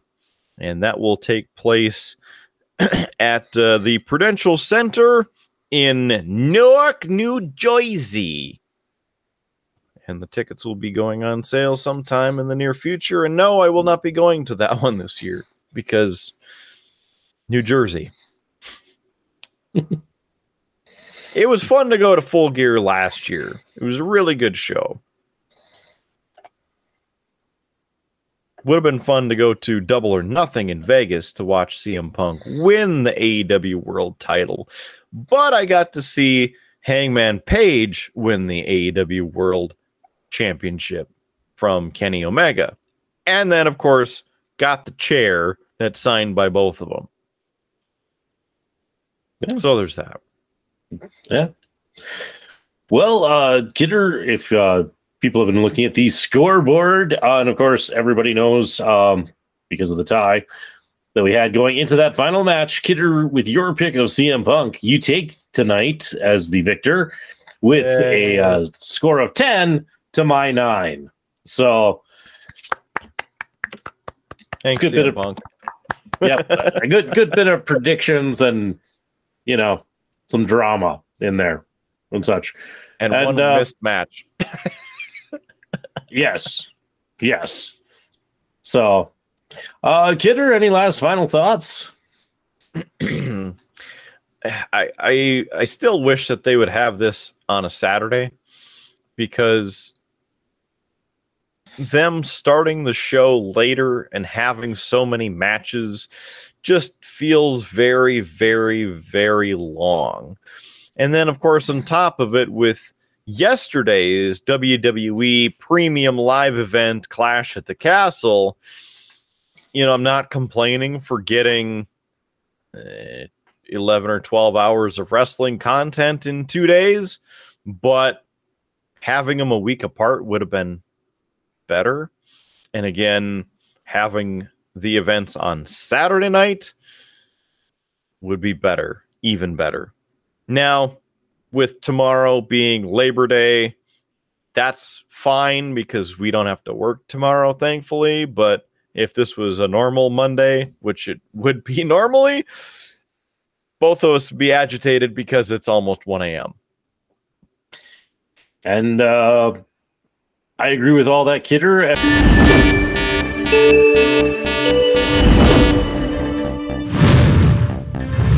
That's right, ladies and gentlemen, it is I, Future Howard, here with Future Kidder, interrupting ourselves with some breaking news. Partially this is because, Kidder, we finished talking about AEW is All Out and called it a night, and we're ready to go. And you and I don't usually sit through the media scrum because, damn it, the show ends at 11 and we have this show to do, and there's just no point in us really hopping in. Mm-hmm. But this time, seems like we missed out on some action. And we missed out real time, yes. Yeah. So we wanted to pop in here because luckily I hadn't gotten this far in editing where the video was done for this, so we could hop in and share some thoughts about the media scrum and what occurred. So, Kidder, I don't know if you want to break down what happened or want me to. We can both break it down. Really, I had continued on with my evening after we were done, and then got ready for bed, and I'm like, there was that media thing that happened. Let me check it out. Just see what it was. And I tuned in, and this is what I saw. And I'm like, oh, what is this? Oh, it's CM Punk, and he is not holding any punches. He is not using Future Howard's censor button. He's just going, shall we say, all out. And there it is. I mean, that's the first basic laydown of what happened. So as part of it, he's discussing the past issues with Colt Cabana. And I think as part of that, to start out with, one of the reporters, before this went live, one of the reporters asked a loaded question. And apparently this reporter is a alleged known friend of Colt Cabana. Because when this started, I don't know if you noticed that, Howard, but it like, there's some audio and like they're already talking, and then the video popped in. Yeah, so the video pops in a little late, and I actually got some, or listened to some other reports from people who were there, and actually, there wasn't a question asked. What actually happened is Tony Khan, who is sitting next to Punk during this, asked for the first question, and Punk immediately said, "I got a question," and asked if the people in the room considered themselves journalists, and then we were off to the races. So there was no loaded question about Colt Cabana or anything like that. Punk came in and was ready to talk about this. He's fed up with a lot of the reporting that has been going on since his promo that went out against Hangman Page. And for those who maybe don't know the whole Colt Cabana backstory, the simplified version, the Cliff Notes version, is that Colt Cabana hosted a podcast called The Art of Wrestling. When CM Punk left the WWE, he went on The Art of Wrestling and basically did a tell-all, here's why I left, and voiced all of his grievances.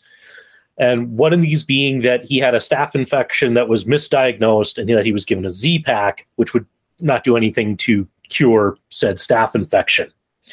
From that particular podcast, WWE Dr. Christopher Amann would actually go on to sue CM Punk and Colt Cabana for defamation. He would end up losing that case. However, at some point during the trial, for reasons that have never really been specified, Colt Cabana was dropped by the legal team that was representing Punk. Punk had basically, it was his lawyers, and Punk was covering all of the costs of their legal defense. And yet, for some reason, Colt Cabana gets dropped, has to find his own lawyer to finish out the trial, and it costs him about $200,000 in legal fees. So, all said and done, after this, Colt Cabana will actually sue CM Punk because apparently CM Punk had a promise to cover all of the costs of their legal defense, and Cabana was arguing that happened. CM Punk would countersue for the $1.25 million that he had paid for their joint legal defense. And this was basically where the two of them stopped being friends. They stopped working together, everything like that. Eventually, they would settle that case with both of them dropping everything and such. Fast forward to a couple months ago when you had CM Punk versus Adam Page. They were gearing up. Adam Page made reference to Colt Cabana, and the reason he wasn't on TV being because CM Punk was there, promo. And it was not a planned line. It wasn't a planned dig. It wasn't anything that anybody had run by Punk. Punk took offense at it. And then upon his return from injury, he did his own promo where he called out Hangman Page and then called him a coward when he didn't show up because Hangman Page was not scheduled to show up. This has led to a lot of reporting and a lot of reporting on rumors and speculation on that. And all of this has apparently still got Punk fired up. And that's why he sits down and he is immediately dives into him and Colt Cabana are not friends, haven't been friends for nearly a decade.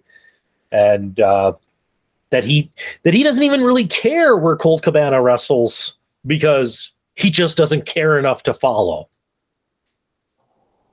Yeah, so the quotes of Punk from the aforementioned segment Media Scrum.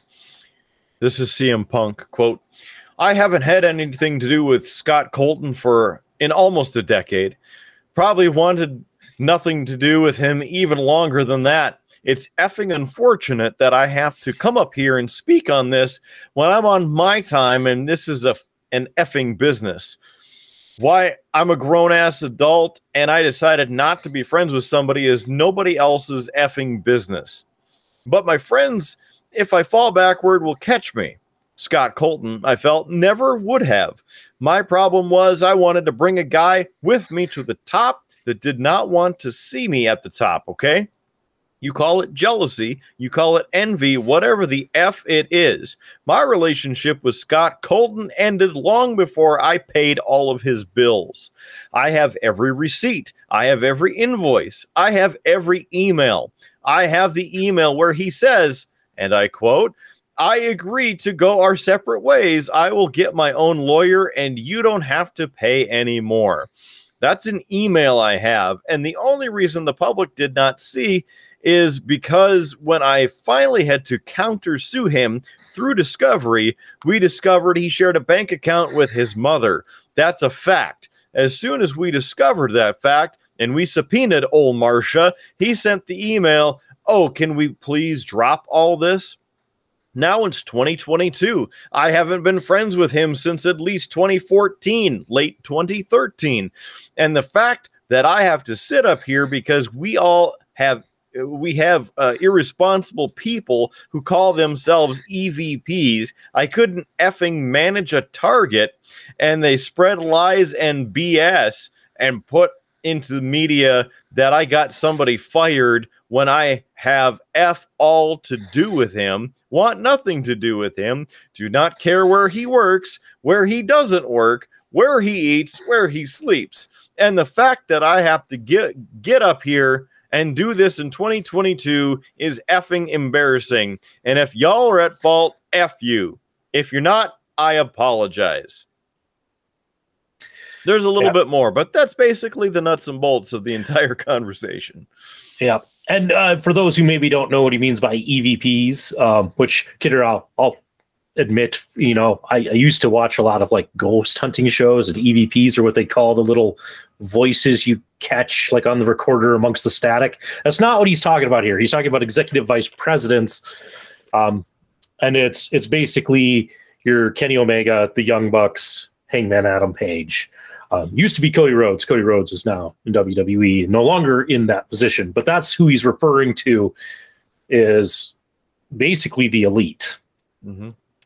He goes on to say, quote, "What did I ever do in this world to deserve an empty-headed, effing dumb F like Hangman Adam Page to go out on national television and effing go into business for himself? For what? What did I do? Didn't do a goddamn thing." End quote. Yeah. So really, he's taken some shots at the EVPs. What's interesting during this, Kidder, everybody's kind of focused on Punk and what's going to occur after this, which we'll get into. My thing is, and I just watched the scrum that you have on earlier today. It's kind of interesting. There are times where you can see Tony Khan kind of nodding to this, and not necessarily when it gets to the EVP stuff. There, he's professional enough. But when Punk says, it's embarrassing that I have to be out here talking about this, you can kind of catch Tony nodding, as in Tony gets it, and that Punk is frustrated with this situation and not wanting to talk about it and not wanting to deal with it. And I can understand that. I can understand there's some frustration. I mean, especially when you get somebody like MJF who returned at this, and you had this great ending to this pay-per-view, and then this is brought up, and this is what he has to focus on, and the stuff to come. So now people are calling for him to resign or get suspended and different things. And then aside from that, allegedly there was a backstage assault where Kenny Omega and the Young Bucks sought out CM Punk and Mr. Steele. Yep. So, and when we get into this, some things can be confirmed, some things cannot be confirmed. Nobody can tell you who threw the first punch. There's differing stories about that. What we can confirm, CM Punk punched Matt Jackson. We can confirm that. We can also confirm that Ace Steel came to the defense of CM Punk, that he hit Nick Jackson with a chair. He also bit Kenny Omega, and he also pulled Kenny Omega's hair. If you're wondering who Ace Steel is a producer on AEW, so he helps with the production of the matches and things like that. He is a longtime friend of CM Punk, and actually one of the guys who trained CM Punk. So very strong relationship there. And part of the reason, if you're wondering, last week's Dynamite, if you want to actually see him. Yeah. Also, Ace Steel's wife, who actually also has a broken foot, which I thought was an interesting kind of thing. Apparently, she was watching Larry, CM Punk's dog, which she did successfully, except for the one part where Larry got loose and ran out into the arena at the beginning of the show and received a very large pop. So, but otherwise, so she was in the dressing room, but we haven't heard her story. But though that's what we can confirm. But there are differing stories about who threw the first punch and how it started. So just to make that clear, we don't know. But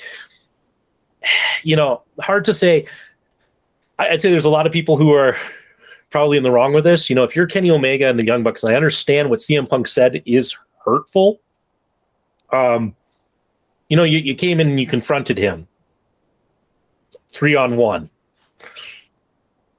That's not gonna improve anything. That's gonna escalate the situation. Don't know what was said, things like that. But yeah. Gosh, what else was there? A couple other things that if you watched the whole scrum, you might have picked up on. Because Tony Khan stays at the scrum the whole time. After CM Punk, it was Swerve Strickland and Keith Lee were the next two. And there is a clip out there where you can see in the background where a security guard goes running. That's when the altercation supposedly started. The other thing is at the end of Chris Jericho's section of the scrum, he leans in, gives Tony Khan a hug, and kind of whispers in his ear, "Shit has gone down." Basically, that's the first that Tony Khan learns about any of this. But there are some rumors out there. There were rumors that Hangman Page was involved. There was rumors that FTR was involved. Those have been confirmed not to be true. Both FTR and Adam Hangman Page had already left the arena when this altercation had broken out because they weren't scheduled for the scrum. So when their matches were over, they showered, got dressed, and left. So they weren't there. But there were some early rumors that said they were involved. Just to clear those up. With all this, Kidder, by the time this episode comes out, Dynamite should be kicking off later tonight. So it'll be interesting to see what the fallout is. Some of the speculation that I've heard is that we probably won't get anything from Tony Khan. He tends to be a little bit more of a, let's get all the pieces to the puzzle together before I react to these things, such as like the Jeff Hardy incident. He waited, and to the point where people were like, is AEW going to do anything about this? It's because Tony Khan was getting all the pieces together, figuring out the puzzle, and figuring out what he wants to do. And I think you're going to see the same thing happen. So it'll be interesting to see what happens on Dynamite tonight with this. All that said, Kidder, what are your thoughts? What is your opinions on this whole situation? I know you're a diehard CM Punk guy, so it's probably kind of hard to come at this unbiased. But what is your general thoughts and opinions on this situation? Well, to add on to part of the fallout is Bobby Fish challenged CM Punk to an MMA match as his contract is done with AEW. So that's kind of interesting. I watched this. Sorry, I'm laughing at that because Bobby Fish is so prone to injuries. If I were him, I wouldn't risk it in an MMA fight. Guy's kind of a glass jaw. I like Bobby Fish, but he's had a lot of injuries. Yeah. So sorry. Just the thought of that struck me as funny. I mean, that's kind of how it goes, right? As I watched this, I don't want to say live, but I mean, I watched the entire thing through, and there's a lot of it going on. I follow at least 2 wrestling pages that share this commentary to some degree of the, rumors. I can confirm this is going to happen. I can confirm that so-and-so did this, whatever. And this is a perfect example of there's so much information with more disinformation that's out there of confirmed things that happened. All of us who are speculating and watching this, we weren't there, unless there's video of the entire event. We don't know completely what was said backstage. We don't know what happened. Clearly, we don't even know who threw the first punch, apparently, right? So there's all of this info that we don't have. We don't have a bunch of pieces to the puzzle to put together. What did Kenny Omega and the Young Bucks end up saying to CM Punk? What did CM Punk say back? Because we already know that he's not going to take the crap, and he's done dealing with the stuff that he's been annoyed with for 8 years. So if you're at that point where clearly he is on a televised program of the media scrum and he's dropping F-bombs like they're going out of style, it doesn't matter because apparently, you know, whether what was said, what was asked, let's just go, you know, all the millennials, let's go. Okay, well, they went and now we are going. And just because the Young Bucks and Kenny Omega didn't like what he had to say, because obviously they're treated like royalty at AEW, the pillars of AEW. And I don't think any of the three of them are nearly as good as they're brought up to be. I think they're all mid-level talent. CM Punk, obviously, I think that he's better than them. Is he the greatest wrestler that ever lived? No. Is he really good? Yeah, I think so. I enjoy watching his matches. He's got to work on some stuff now with his recent injury, so then he gets better, but that's a process. If I wanted to watch a bunch of super kicks, I'd just go watch a couple Shawn Michaels matches, and then I'm good.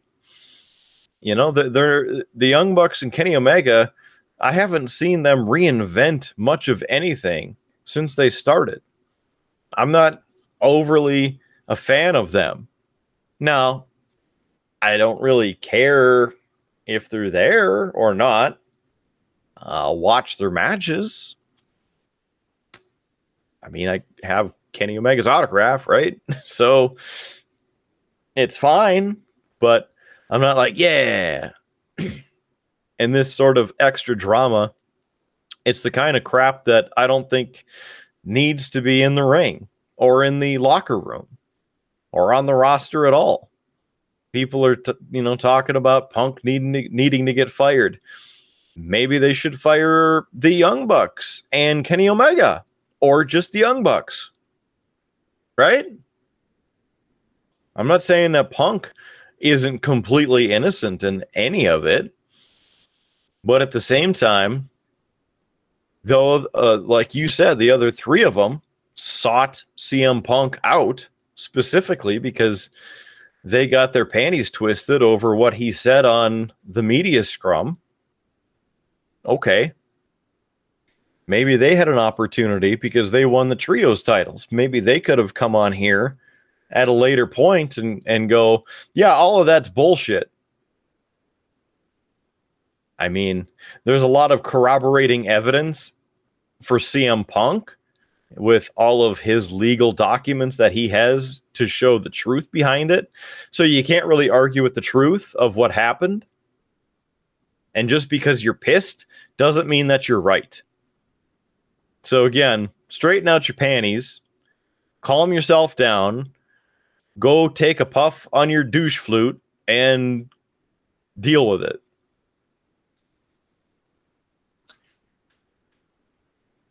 Yeah.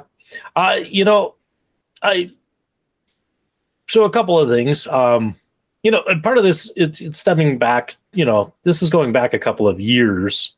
So it's not like any of this is like new stuff, right? At least the whole stuff with Colt Cabana. And I get that.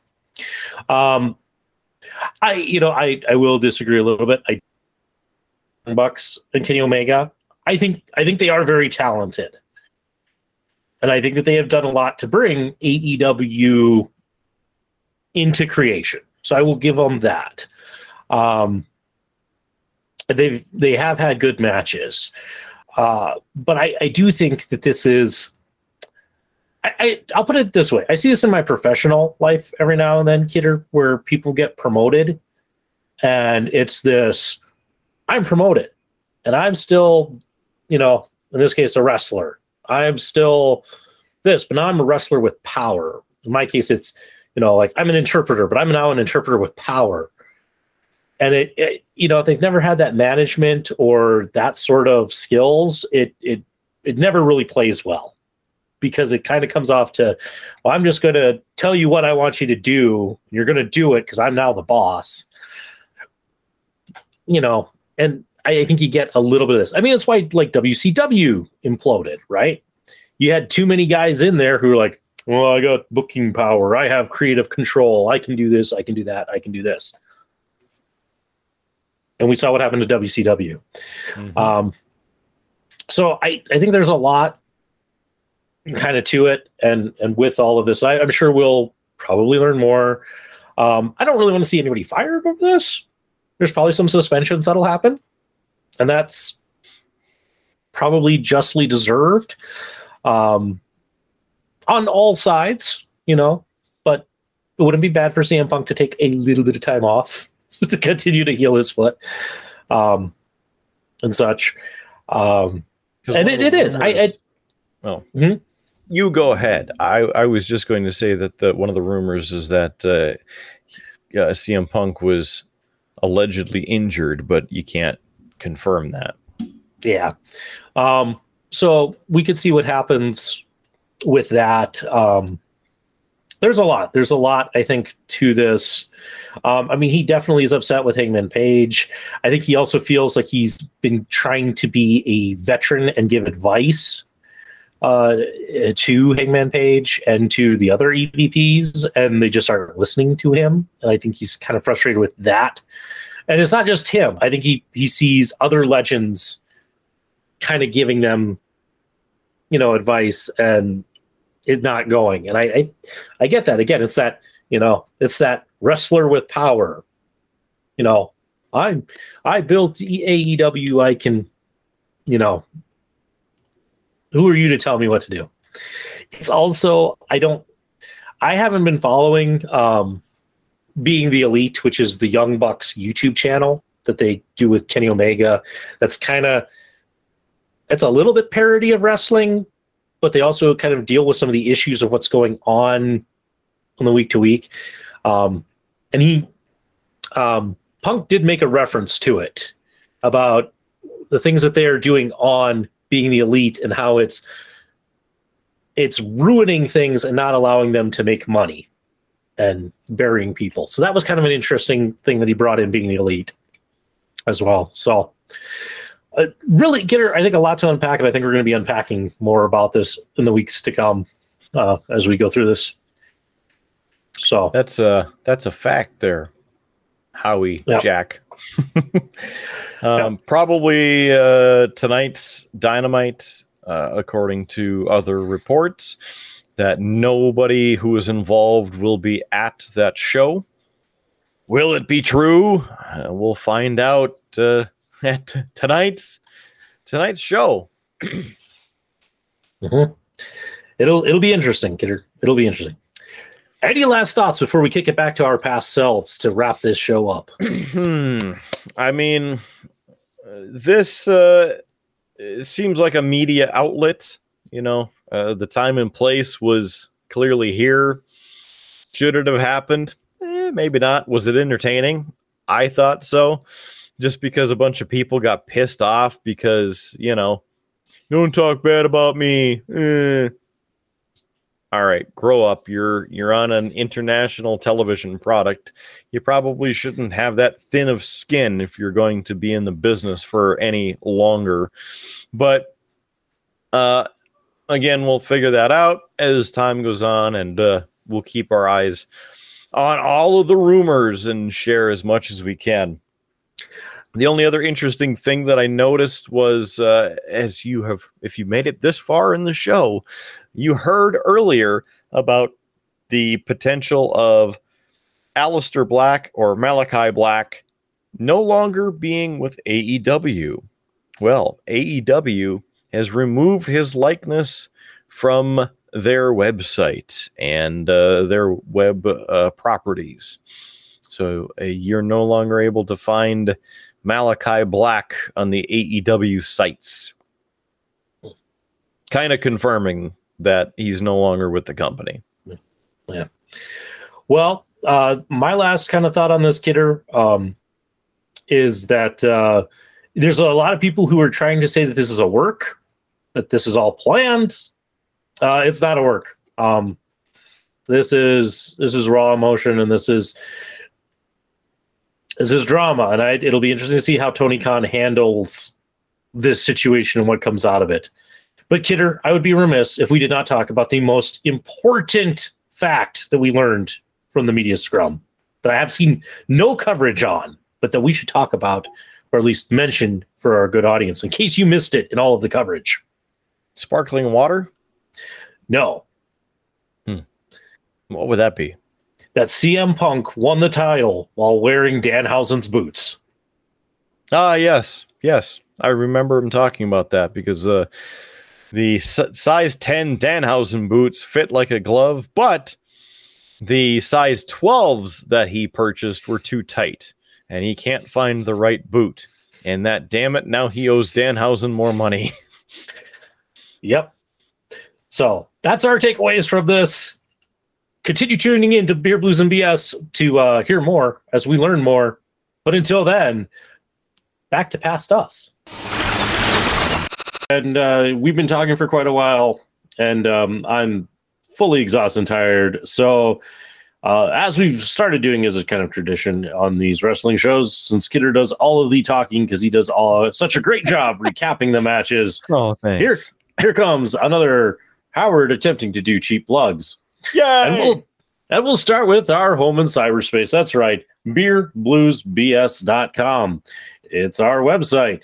It's where you can find links to other great things that you may want to click on. Like if you want to buy us a beer, that's a link you could click on. And it's cheap. In fact, when I set it up, Kidder's like $3 for a beer, Howard. That's cheap. And I'm like, yes, but hopefully that means people will buy more of them. So feel free to buy us a beer. You can put in a message, a comment, and hey, we'll even share it on the air. So it's your chance to get interactive with the show. Besides that, another link you will find on that website of beerbluesbs.com is one to our merch store. We have all sorts of merch up there. We got glasses, we got shirts, we got sweatshirts, we got hoodies. For a while, we had yoga pants. I think we might still have yoga pants. Regardless, all sorts of things on there, all sorts of funny slogans, things we've said on our shows, or just things that we think are funny. And go out. It's a great way to support the show and get some nice, sweet threads that you can use to show your love and support of Beer Blues and BS. Hey, if you want to not be on our main website at beerbluesbs.com, maybe you want to check us out on Facebook. You can do that. We have a page over there. Make sure that you hit likes, that you can follow along, because every now and then we post some extra things. Hey, did you know that before both of these shows, Kidder put up posts that invited you to participate in the predictions? You could do it if you wanted. So, it's a reason to check in, look in. Share some comments, your thoughts. You never know. We might actually read them on the show. Try us. We might just do it. It'd be great if you comment, please. Mm-hmm. Yeah. Now, of course, we started this podcast as an audio endeavor, and for that reason, you can find us on pretty much every audio platform out there. I say pretty much everyone because I'm sure there's some little tiny third-party one that I don't know about, and therefore we're not on it. But if it's one of the major ones, say like Spotify, Pandora, iHeart, Amazon Podcasts, Google Podcasts, Stitcher FM, any of these, you can find this show, Beer, Blues, and BS. It's great, especially if you have a lot of road trips and, you need something. In fact, Kidder, I was actually listening to Beer, Blues, and BS on my last road trip. Woo! Mm-hmm. Yeah, it was great. We were trolling Big D. It was a great episode. So you too. Which time? Does it matter? They're all good. It's like Lane. Mm-hmm. Yes. So if you want to take us with you, just go out to your favorite podcasting service and search for Beer Blues BS and make sure to subscribe so that you get those sweet downloads when they come out every week. But maybe you're more of a visual person. You're like, I like listening to these guys, but it'd be great if I could see their handsome faces. Well, you can do that. We do post these up on YouTube.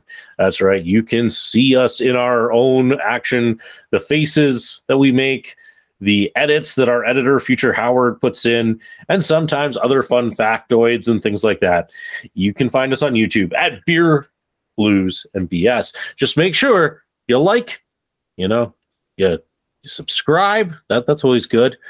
And make sure you share. That's, as we always say here, we are sharing the misery together. With all that said, I'm Howard Blues. He's the man, the myth, the legend, the Mark Gitter. Folks, keep your glass at least half full, of a sweet beer, something drinkable. Not the usual trash I drink on this show. This just in, there will be free beer tomorrow, so look forward to that. And hey, if you ever find yourself walking down a dusty, lonely Tuscan highway, hey, we might just find you there. With that, good night, everybody.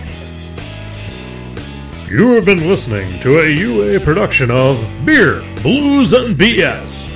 If you enjoyed the show, help others find out about it by rating the show or leaving a review at your podcast listening service of choice. Thanks for listening, and may your glass never be empty.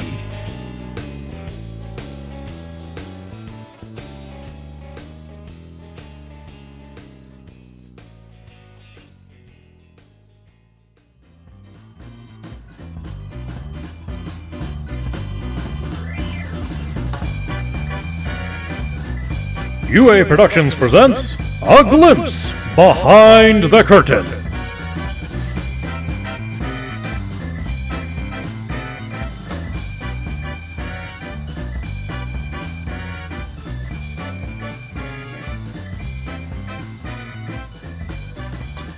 Kidder, when I got your text earlier today with the match card, counted, and there was like 16 matches. I died a little inside. Wonderful. That's how it goes. Yep. Because the kids were a bit chaotic last night, so I only got like 4.5 hours of sleep. Awesome. It's going to be just like last night's. Yeah. And if you missed last night's, make sure you visit it on our YouTube page so you can see the full agony. Is this a cheap plug outside of the original show? Don't tell me we've stooped to that low. I don't think it's our first time, but why not?